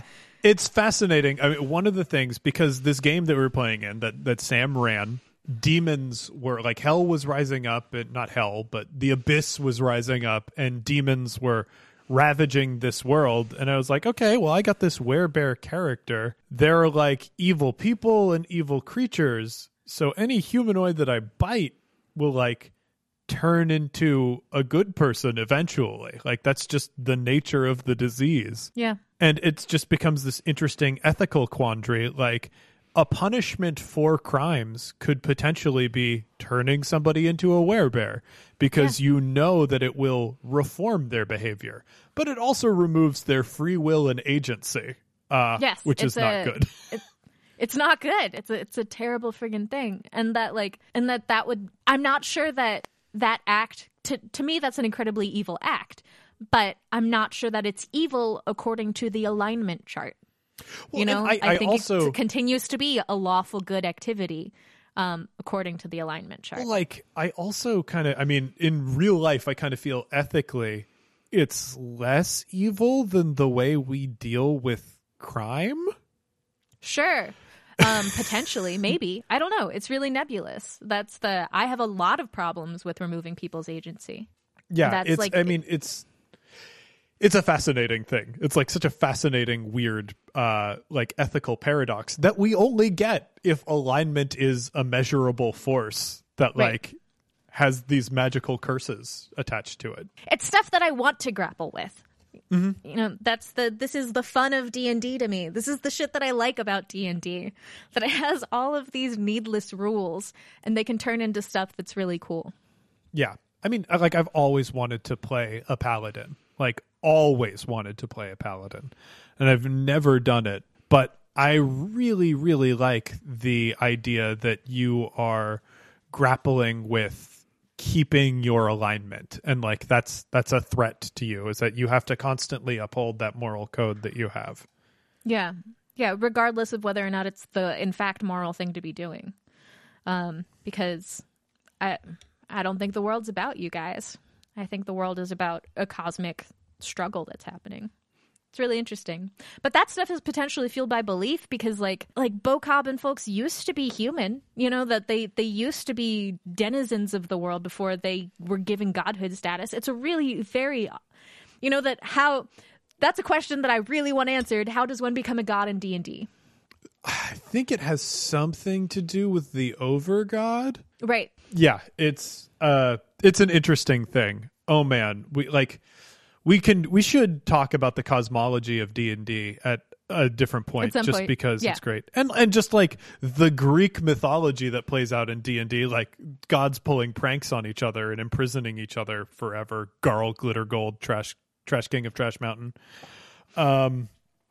But yeah, I think alignment is a thing, and I think it is very popular and in vogue these days to poo-poo alignment and be like, it leads to simplistic storytelling. Oh, it's an arbitrary and stupid rule. And I think where I come down on it is, yes, it is an arbitrary and stupid rule. And if you embrace that for all of its arbitrary stupidity, you can get some good mileage out of it, some good storytelling mojo. I agree. Yeah, that's my thoughts on it. Generally, I'm trying to. Other reasons that you might not like it, I think, probably have to do with the way people are behaving around the table. Yeah. I mean, individual player stuff comes a lot into it. Like, especially if you've got a DM who enforces it in a gross way, or a player who insists on it in weird ways. And like, anytime people talk about killing goblin babies, it's just like, there are some campaigns where that might be an interesting thing, but like, it's also at this point, to me, sort of I don't know, trite, maybe not, like, it doesn't have the teeth anymore, because like, it's an ethical quandary that's been presented to a lot of people through other people's game stories, so I'm less interested in it. Yeah. Well, I guess to me, like, if I were to play with it in a game, and someone were to insist that is a lawful good action, I think that they're right. I think that is, according to alignment, a lawful good action. And I think that the more you play, the more you realize that morality has nothing to do with that chart. And that, in fact, you are bad guys. You know? Absolutely. That chart does rule over stuff in that world. Just because it's called an alignment chart doesn't need to mean what you think it means. Which adds another great like layer of complexity to it. Now I think it's time for our encounter. And I say encounter this month because it is not a random encounter. No. Oh no, friends. Last time Kat and I talked, and we did a random encounter, we read from Ryutama, and we got the delightful monster that is the rat ball, which is just like a rolling tumbleweed full of rats. That's right. Oh, so good. And it was good. It's like pure goodness, and we had an audio issue that made us lose that whole discussion. But it made Kat bring up one of her favorite monsters, which is moon rats, or the lunar rat. And we will explain moon rats and lunar rats. But I picked up Volo's Guide to Monsters, and there are other fun rat monsters there. So Joel, just laying it on the line, today we are talking about semi-sentient rats. Yes. Continue, James. We were talking about sentient rats, and we are talking about what I'm just very excited to dive into this subject. So, Kat, first, can you bring everybody onto your level with moon rats and why moon rats are their new favorite thing? Okay, let me tell you about moon rats. Moon rats are regular rats. They're just motherfucking rats. But stick with me. As the moon goes through its orbital phase and we go from a completely new moon and we start to wax into a full moon, they gain increasing amounts of intelligence until on the full moon, they vastly outperform humans in every capacity. Yes.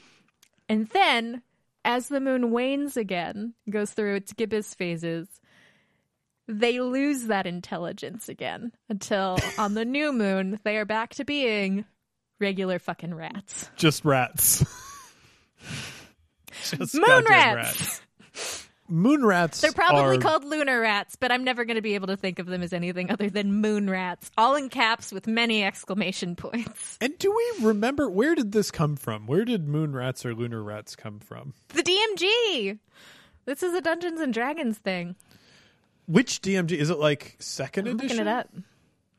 Don't know. I don't know, because we found them in the city, in Cityscape, right? Weren't they in Cityscape? Oh, you're right. They were from Cityscape.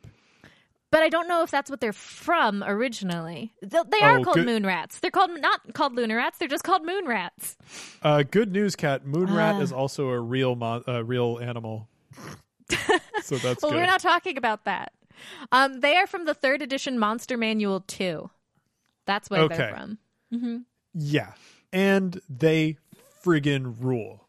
So let's talk about Moon Rat Society. Well, because do you want to talk about what your thing is? What rats are you bringing to the table today? Okay. I guess we'll generally introduce these rats, and then we'll think about these rats societally. Then we'll dig in. Mm-hmm. So in Volo's Guide to Monsters, cranium rats are a type of a new cool type of rat. Yeah. And I'll just read the entry on cranium rats. Okay. Mind flayers create cranium rats by bombarding normal rats with psionic energy. Cranium rats are no smarter than ordinary rats and behave as such. However, if enough cranium rats come together to form a swarm, they merge their minds into a single intelligence with the accumulated memories of all the swarm's constituents. The rats become smarter as a result, and they retained their heightened intelligence for as long as the swarm persists.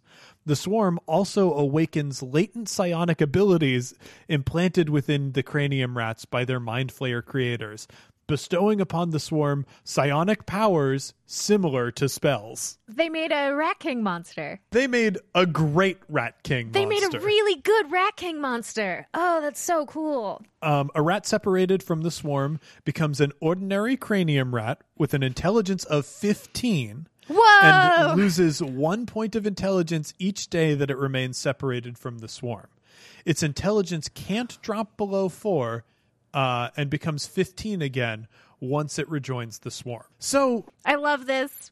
Yes. I love everything about this. Other things that we will probably talk about are were-rats. They're just like werebears and werewolves, but they're rats.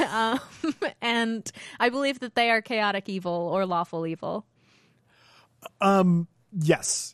And like, God, I want to do a deep dive and find more great rat monsters. We really love rat monsters. Especially because, like, so if you read Amazing Morris and His Educated Rodents, the primary antagonist in that is a rat king. And like, it is a hive mind collective rat king that sort of has psychic powers. It's not to me as compelling as the cranium rat. No. And it's not like a rat of Nim, which I guess is another like kind of cool, intelligent rat that we can talk through. But I think rat antagonists are really interesting. And finding out about moon rats and cranium rats has really made me want to add to my setting this sort of warring meta political plot between different intelligent species of rats and like the various advantages that they have going for them. So I think the way I first want to broach the subject is to talk about moon rats and how fascinating the society is and must be, like how they function. Oh, yeah. I think about this a lot because you know you're going to be super stupid. You know that. Yeah. And yeah. And you know that people don't like rats. Like you know all of these things. So I imagine you have, and so far, we'll talk about this later in the what would you do to change moon rats section. Mm-hmm. But like, or basically, the thing that I always want to do with moon rats is put them in Star Wars. Yeah. Because they can sneak aboard ships and be relatively unnoticed and colonize new lands. And they can go to planets that have multiple moons. So they don't have a huge gap in their intelligence cycle, making them terrifying god beasts. But back to regular moon rats. You have Earth's lunar cycle to go by. So we have like roughly a 15-day once a on month, off yeah, type of thing going. It is like 15 days between cycles, between the two moons, right? Yeah, I can't remember how often a blue moon comes up, so. Well, but that wouldn't change up the difference between... That would change up... It would change it up for rats, though. Because if there's a blue moon, if there are 2 full moons in a month, they get twice the intelligence bonus. Well, yeah, but still the same amount of time has passed for them between the 2 different cycles, you know? Right. So... whatever, they don't have that long. They have probably like a 2-week period between from once they're at their peak intelligence, coming all the way back down until they're at their lowest point, right? Yeah. And so much of that has got to be about resource management, and finding ways to break down things to better provide for all of your rats in the meantime. And figuring out what the job is going to be next month. Because let's face it, you're criminals out of necessity. Oh, yeah. That's you hit that full moon and you guys pull a heist every goddamn time, and then you fence those diamonds before you get unsmart again. Without ever letting on that you're rats. And then you have to deal with like using that money to buy goods and then storing those goods where people aren't going to be suspicious, and then finding a way to gather all of your smart enough brethren so that they're probably not going to die during their most stupid period. And the other thing that I love about this, not only are you a species living between brief glimpses at brilliance, because like that's fascinating enough, but they're also in other respects normal rats. So they live like 5 years? Yeah, maybe, not too long. Most? No, they're just regular rats. So they live what, like 4 to 5 years max? Yeah, I think so. And maybe moon rats will live slightly better than like normal rats, but they must have this fascinating outlook, like, and they must have a really interesting thoughts on life cycle. Just like because they sort of die every month, you know. They get dumb and they lose their sense of self, and then they build themselves back up to think in ways that human beings can't even approach. Can't possibly. Other things that are like huge concerns for them, wherever they're, let's take all the humans and the cops that have been assigned to their cases for years trying to figure out what is going on. Like that Zenigata is my favorite Zenigata. Just like what must he think? Does he know at this point that it's rat-based but not know how to prove it? What is going on? I think the lunar rats are definitely a step ahead of him. Oh, they have to be. They have to be. So they like think it's someone pulling repeat heists and are Zenigata, I love you. But ignoring him and the threat that he and exterminators pose. They have just like sewer problems and other rat problems. Rats that aren't intelligent rats. Or do you care about them and you're trying to provide for all ratdom? What are your goals? And here's another thing. Law. What's law like in this universe for these rats? Because when they're at the height of their intelligence, they try to design a government system that works all the way down through different systems of intelligence. And so there must be points where the rats are intelligent enough to question their own rules, but not intelligent enough to see the wisdom of the way they were just a couple days ago. Buddies. So, like, I imagine major tragedies in this rat community are born out of them not being intelligent enough to interpret their own law and disregarding really important information that they were trying to tell themselves when they were geniuses. Yeah. That's I figure the most stable places for moon rat societies are probably like forests and things, right? Where they can just go crazy and have stable government systems.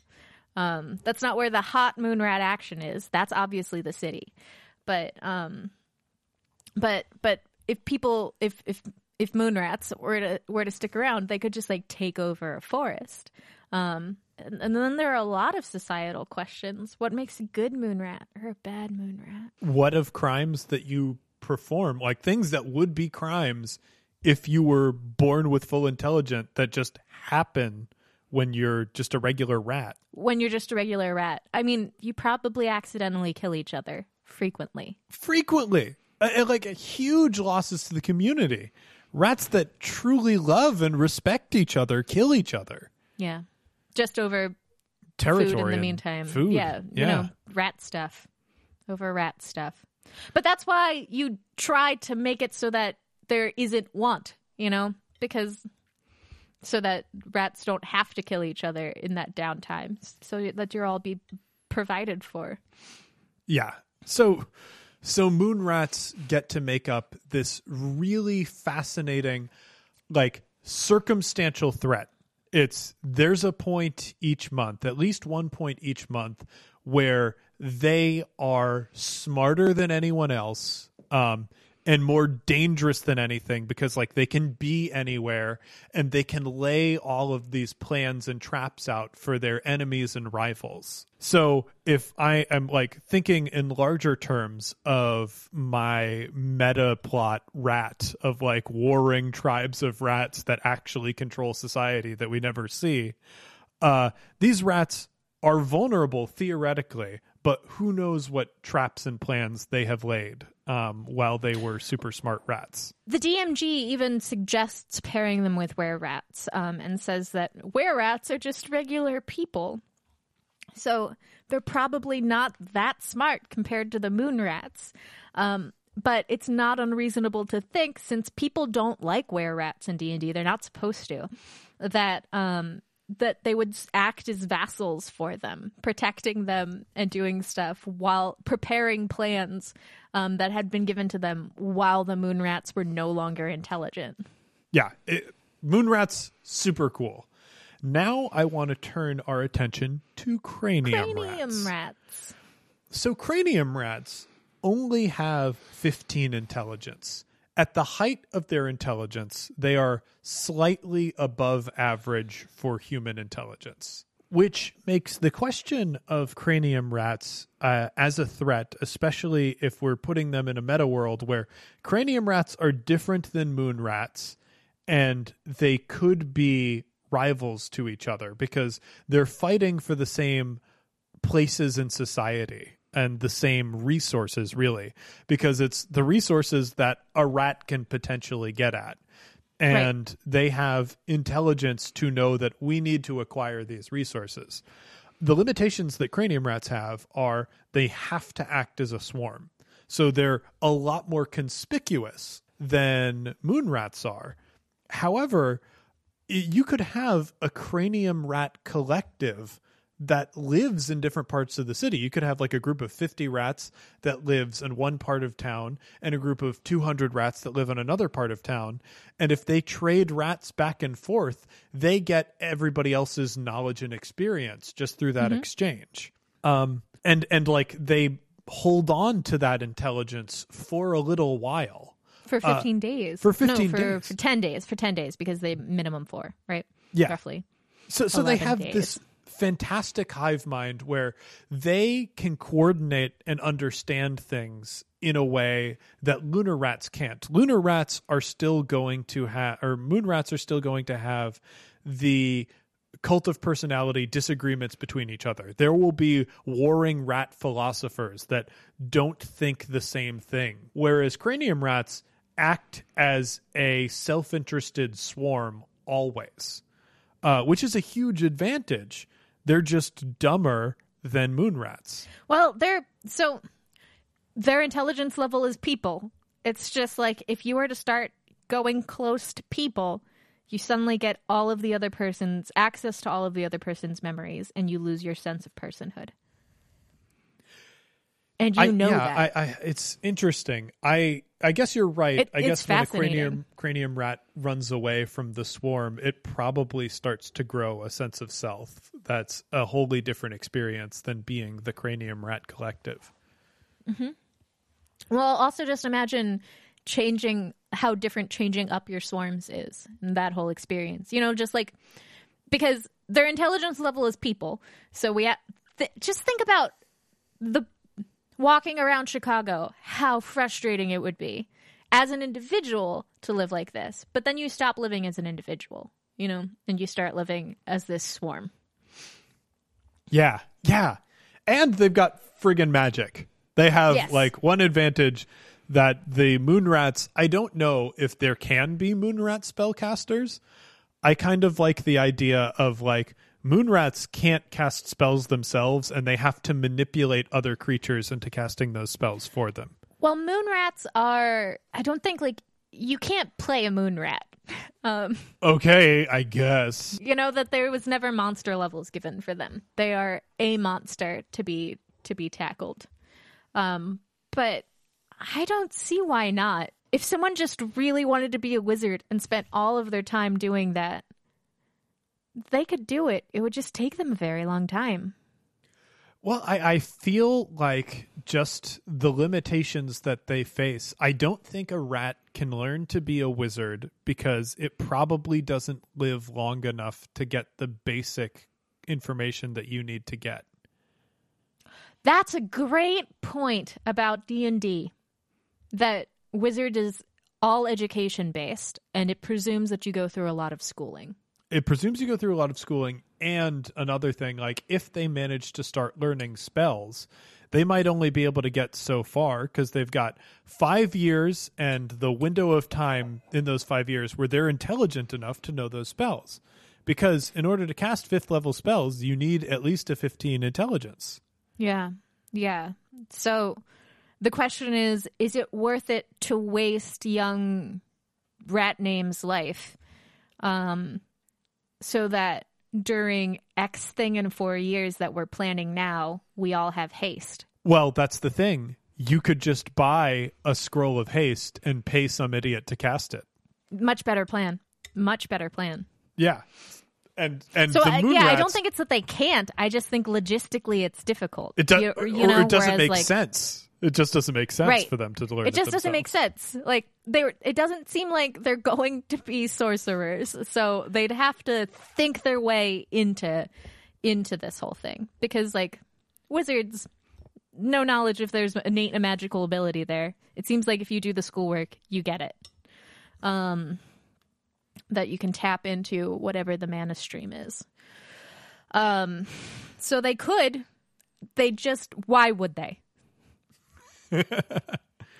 Whereas cranium rats, like, probably don't have like the intelligence to think their way around it, or really, actually their charisma is 14, so maybe they do have the charisma to manipulate Seems people. Like they do, but they have magical goddamn powers. Yeah. So then we come to were-rats, which are people who are thrust onto the outer edges of society by this curse, and I think it gives you like +2 dexterity being a were-rat. Yeah, you get increased dexterity. Yeah, it makes you, I think, chaotic evil and dexterity, and they are like the in-between. And like I picture in a city, there is a were-rat mafia, and the were-rat mafia is really more of a freelance organization that is caught between the rivalry and Cold War between cranium rats and moon rats.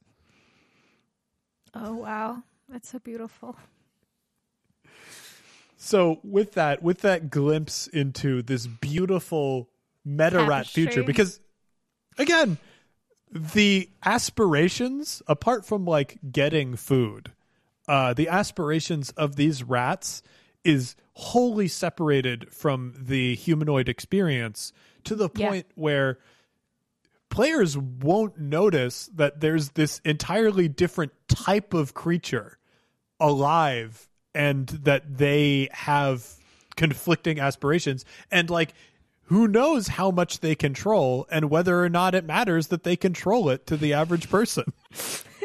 I mean, really, if all they're doing is raiding the cheese factory, who the fuck cares other than that cheese merchant? But they might also have politicians in their pocket that are arguing for zoning laws that they don't even understand. Do. They have to. Because they have to keep certain areas of those sores like as disease-free as possible, because that's a concern for them. And like it's good for humanoid society that the sewers be better. Moon rats. Cranium rats. Really just an amazing thing. Kat, how do we make this already almost perfect thing better? Damn. Well, put it in Star Wars, for the love of God. Please put moon rats in your game. I just think about, you just have 3 rats on a ship that's going somewhere else, and they check it out. You know, like, that's all it takes. That's all it takes. Well, I would be picturing, like, if I'm lunar rats, I'm sending myself in a crate from one planet to another. No, that's what they're doing. You know, that they've got like 200 rats aboard this thing because they found out this one planet aboard the Minoc only has a week of downtime, but like has a 4-week cycle and so many moons, you know? Yeah, exactly. That's real good. I think for me, my moon rats are still in a fantasy setting, but their big game-changing aspiration is to put enough resources together to cast a spell to make it so that the moon is always full. That's a good adventure. And like they are smart enough to know that when they cast the spell, they have to do it in a way that won't cause an apocalypse. Right. So, yeah. So it's just like years of gathering resources, years of like getting spellcasters into the right place to cast this spell. And who knows what the world is like for them once they're always super smart. God. I really like the campaign that's like a revolution story. But the further you get into it, you realize that the only reason that any of this is happening is because of these moon rats. Moon rats!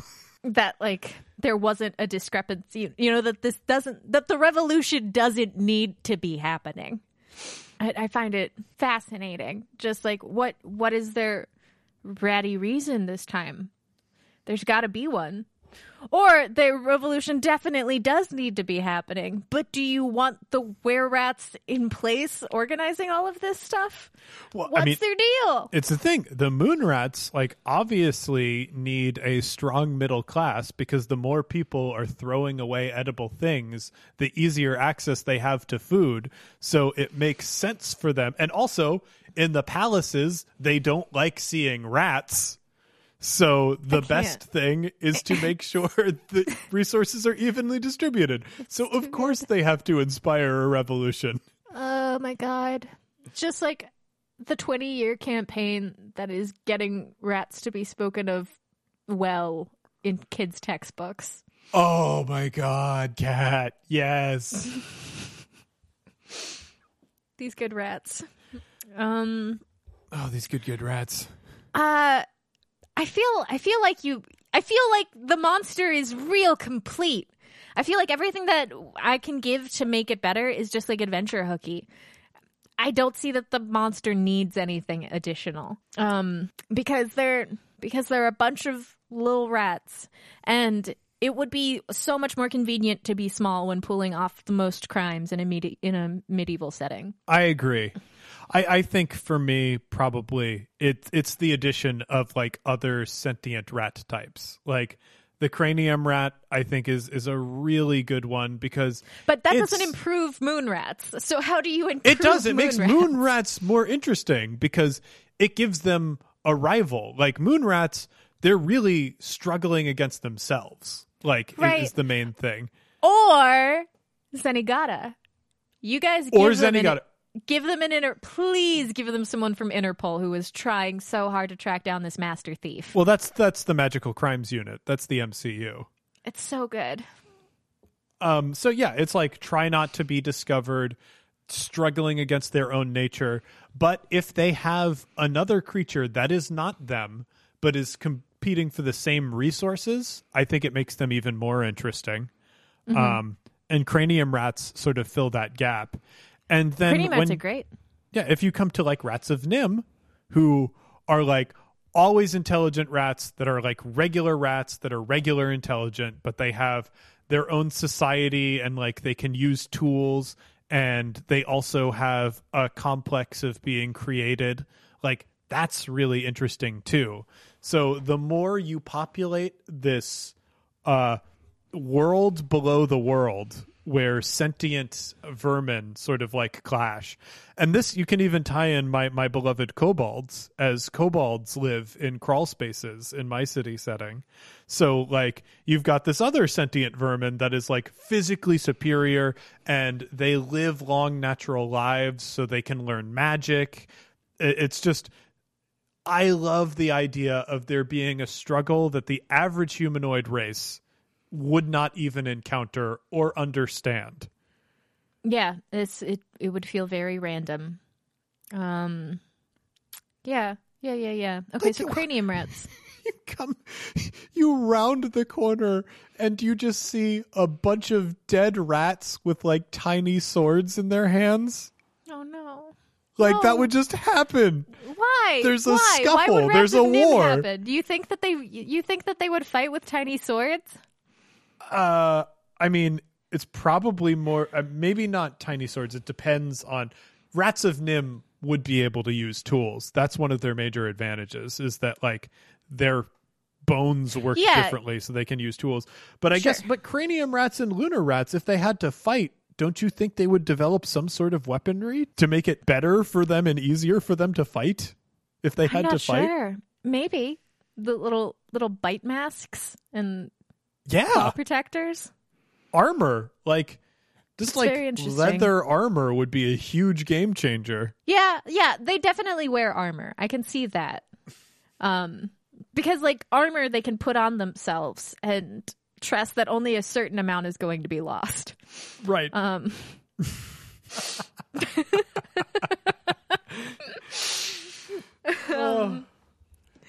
The reporters who start noticing that rats are wearing like football getup. This is so good. This is like I wouldn't want to run this as a role-playing game. I almost see this like as a board game or just a series of novels that I would want to read. But like, man, board game of like, you're a type of intelligent rat. These are your abilities. Now fight for the control of the city. Yeah. And you have to like do it by manipulating politicians and capturing warehouses and whatnot. Man, I'm into that. God, I'm really into it. I'm also just like fascinated about the logistics of plague. Oh my God. Yeah. Yeah. God, it's so cool. It's really, really cool. Rats, man. And being a rat catcher in this universe. Because that's a profession. God, legit, and rat catchers would profession. know. Yeah. They'd would absolutely know. They would suspect it. Mm-hmm. They'd know, because they'd die if they weren't careful. So yeah, and I think with that Well, how would you improve cranium rats? So cranium rats, I think it's really a matter of the context that you put them in. The connection to illithids is really interesting, because they are like a created rat, and they might have some of that complex of being like an incidental experiment that forked off of illithids. Like, what do they make of themselves? And I think philosophically that's really interesting. I think cranium rats is probably, if you separate cranium rats from illithids, and just like you have cranium rats, you have this super intelligent, perfect spy, a race that can potentially know everything, but they also can't reproduce themselves. I think like their major struggle to me is, how do we make more cranium rats? How do we not die out? Oh, so each individual rat has to be made? You can't be born a cranium rat. I don't know. I don't know if you can be born a cranium rat. And maybe that would be my way of improving them, is saying that you can't be born a cranium rat. And like, cranium rats happen every now and then because the illithids are cruel and they perform this experiment or whatever. And the goal of a collective of cranium rats is to continue to be cranium rats and figure out a way to develop the psionic power that will allow them to make more. Right. I think I would make the Rat King's mechanic real solidified, in that there would be if you tied the tails together of some cranium rats, and made it impossible for them to escape each other, that entity, like, in time gets named, like, gets D&D named. Yeah, that's cool. That, like, because I think that, you know, you can have a number of rat kings for an individual swarm, but they'd have different attributes. Oh, shit. Cat. What? Oh, my God. Yeah. Okay. I'm reading the abilities that they have here for cranium rats, and I think this is really, really kind of important for us to acknowledge. Okay. The first ability listed is Illumination. As a bonus action, the cranium rat can shed a dim light from its brain in a 5-foot radius or extinguish that light, meaning their brains are visible and they glow. Whoa. And that they can also control that blinky style. Is Blink that how it they on talk? and Are they off. like squid? Well, hold on to that thought there, Kat. I don't think they talk. I do think they are a hive mind collective, but semaphore style, different groups of cranium rats without sending a messenger could probably blink at each other from across the city. Ah, shit! Innate spellcasting psionics. As long as it has more than half of its hit points remaining, the swarm can innately cast the following spells, requiring no components. The first is command. The second is comprehend languages. Okay, cool. The third is detect thoughts, and once a day, it can do. And those were all at will. Right. Command, comprehend languages, and detect thoughts. Once a day, confusion and dominate monster. Yes, good.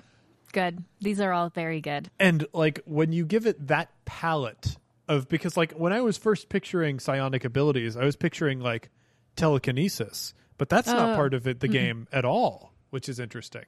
Yeah, it's all control. It's all So mind control. these are the perfect spies. So maybe another way to make cranium rats interesting is to make them the number 2 of some big bad. Because, you know, like a lich that is friends with some cranium rats is a very, very scary monster. Yeah, that's a good mon. Sweet mon. Sweet mon.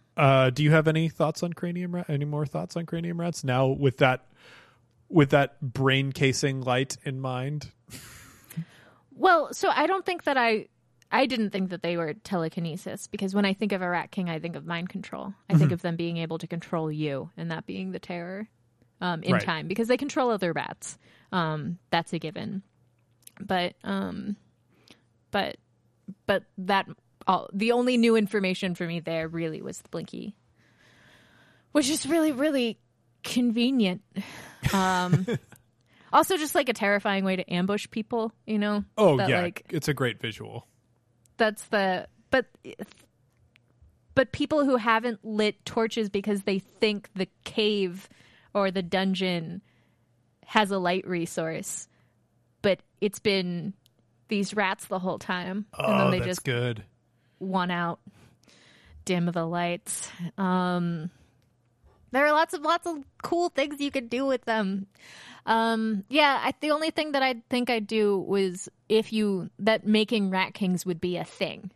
And that I think that if a rat king has existed for a long enough period of time, that it gets abilities that aren't just those. Ooh, I kind of like that. I kind of like that as being a worrisome disease that can happen if a swarm is together too long. Like, you don't want to merge together. Like, that creates something else. Something like cosmic horror. Something very, very dangerous. Yeah. I mean, they're supposed to be. They're supposed to be very, very dangerous. So I'm into it. I'm into this whole thing. So I think with that, the camera slowly rises out of the depths of the sewer, through the earth, up to street level, where we go through some floorboards of a tavern, and we see our paladin and witch sitting together, sharing a pint and laughing, not knowing the intelligent horror that lurks beneath the city streets. How would we ever know? And with that, I think we got to retire to bed. And I think that's it. Normally Yeah, we would wake the fighter, but we're staying at a tavern here, so Meg can sleep. Good night, everyone. And we'll hit stop.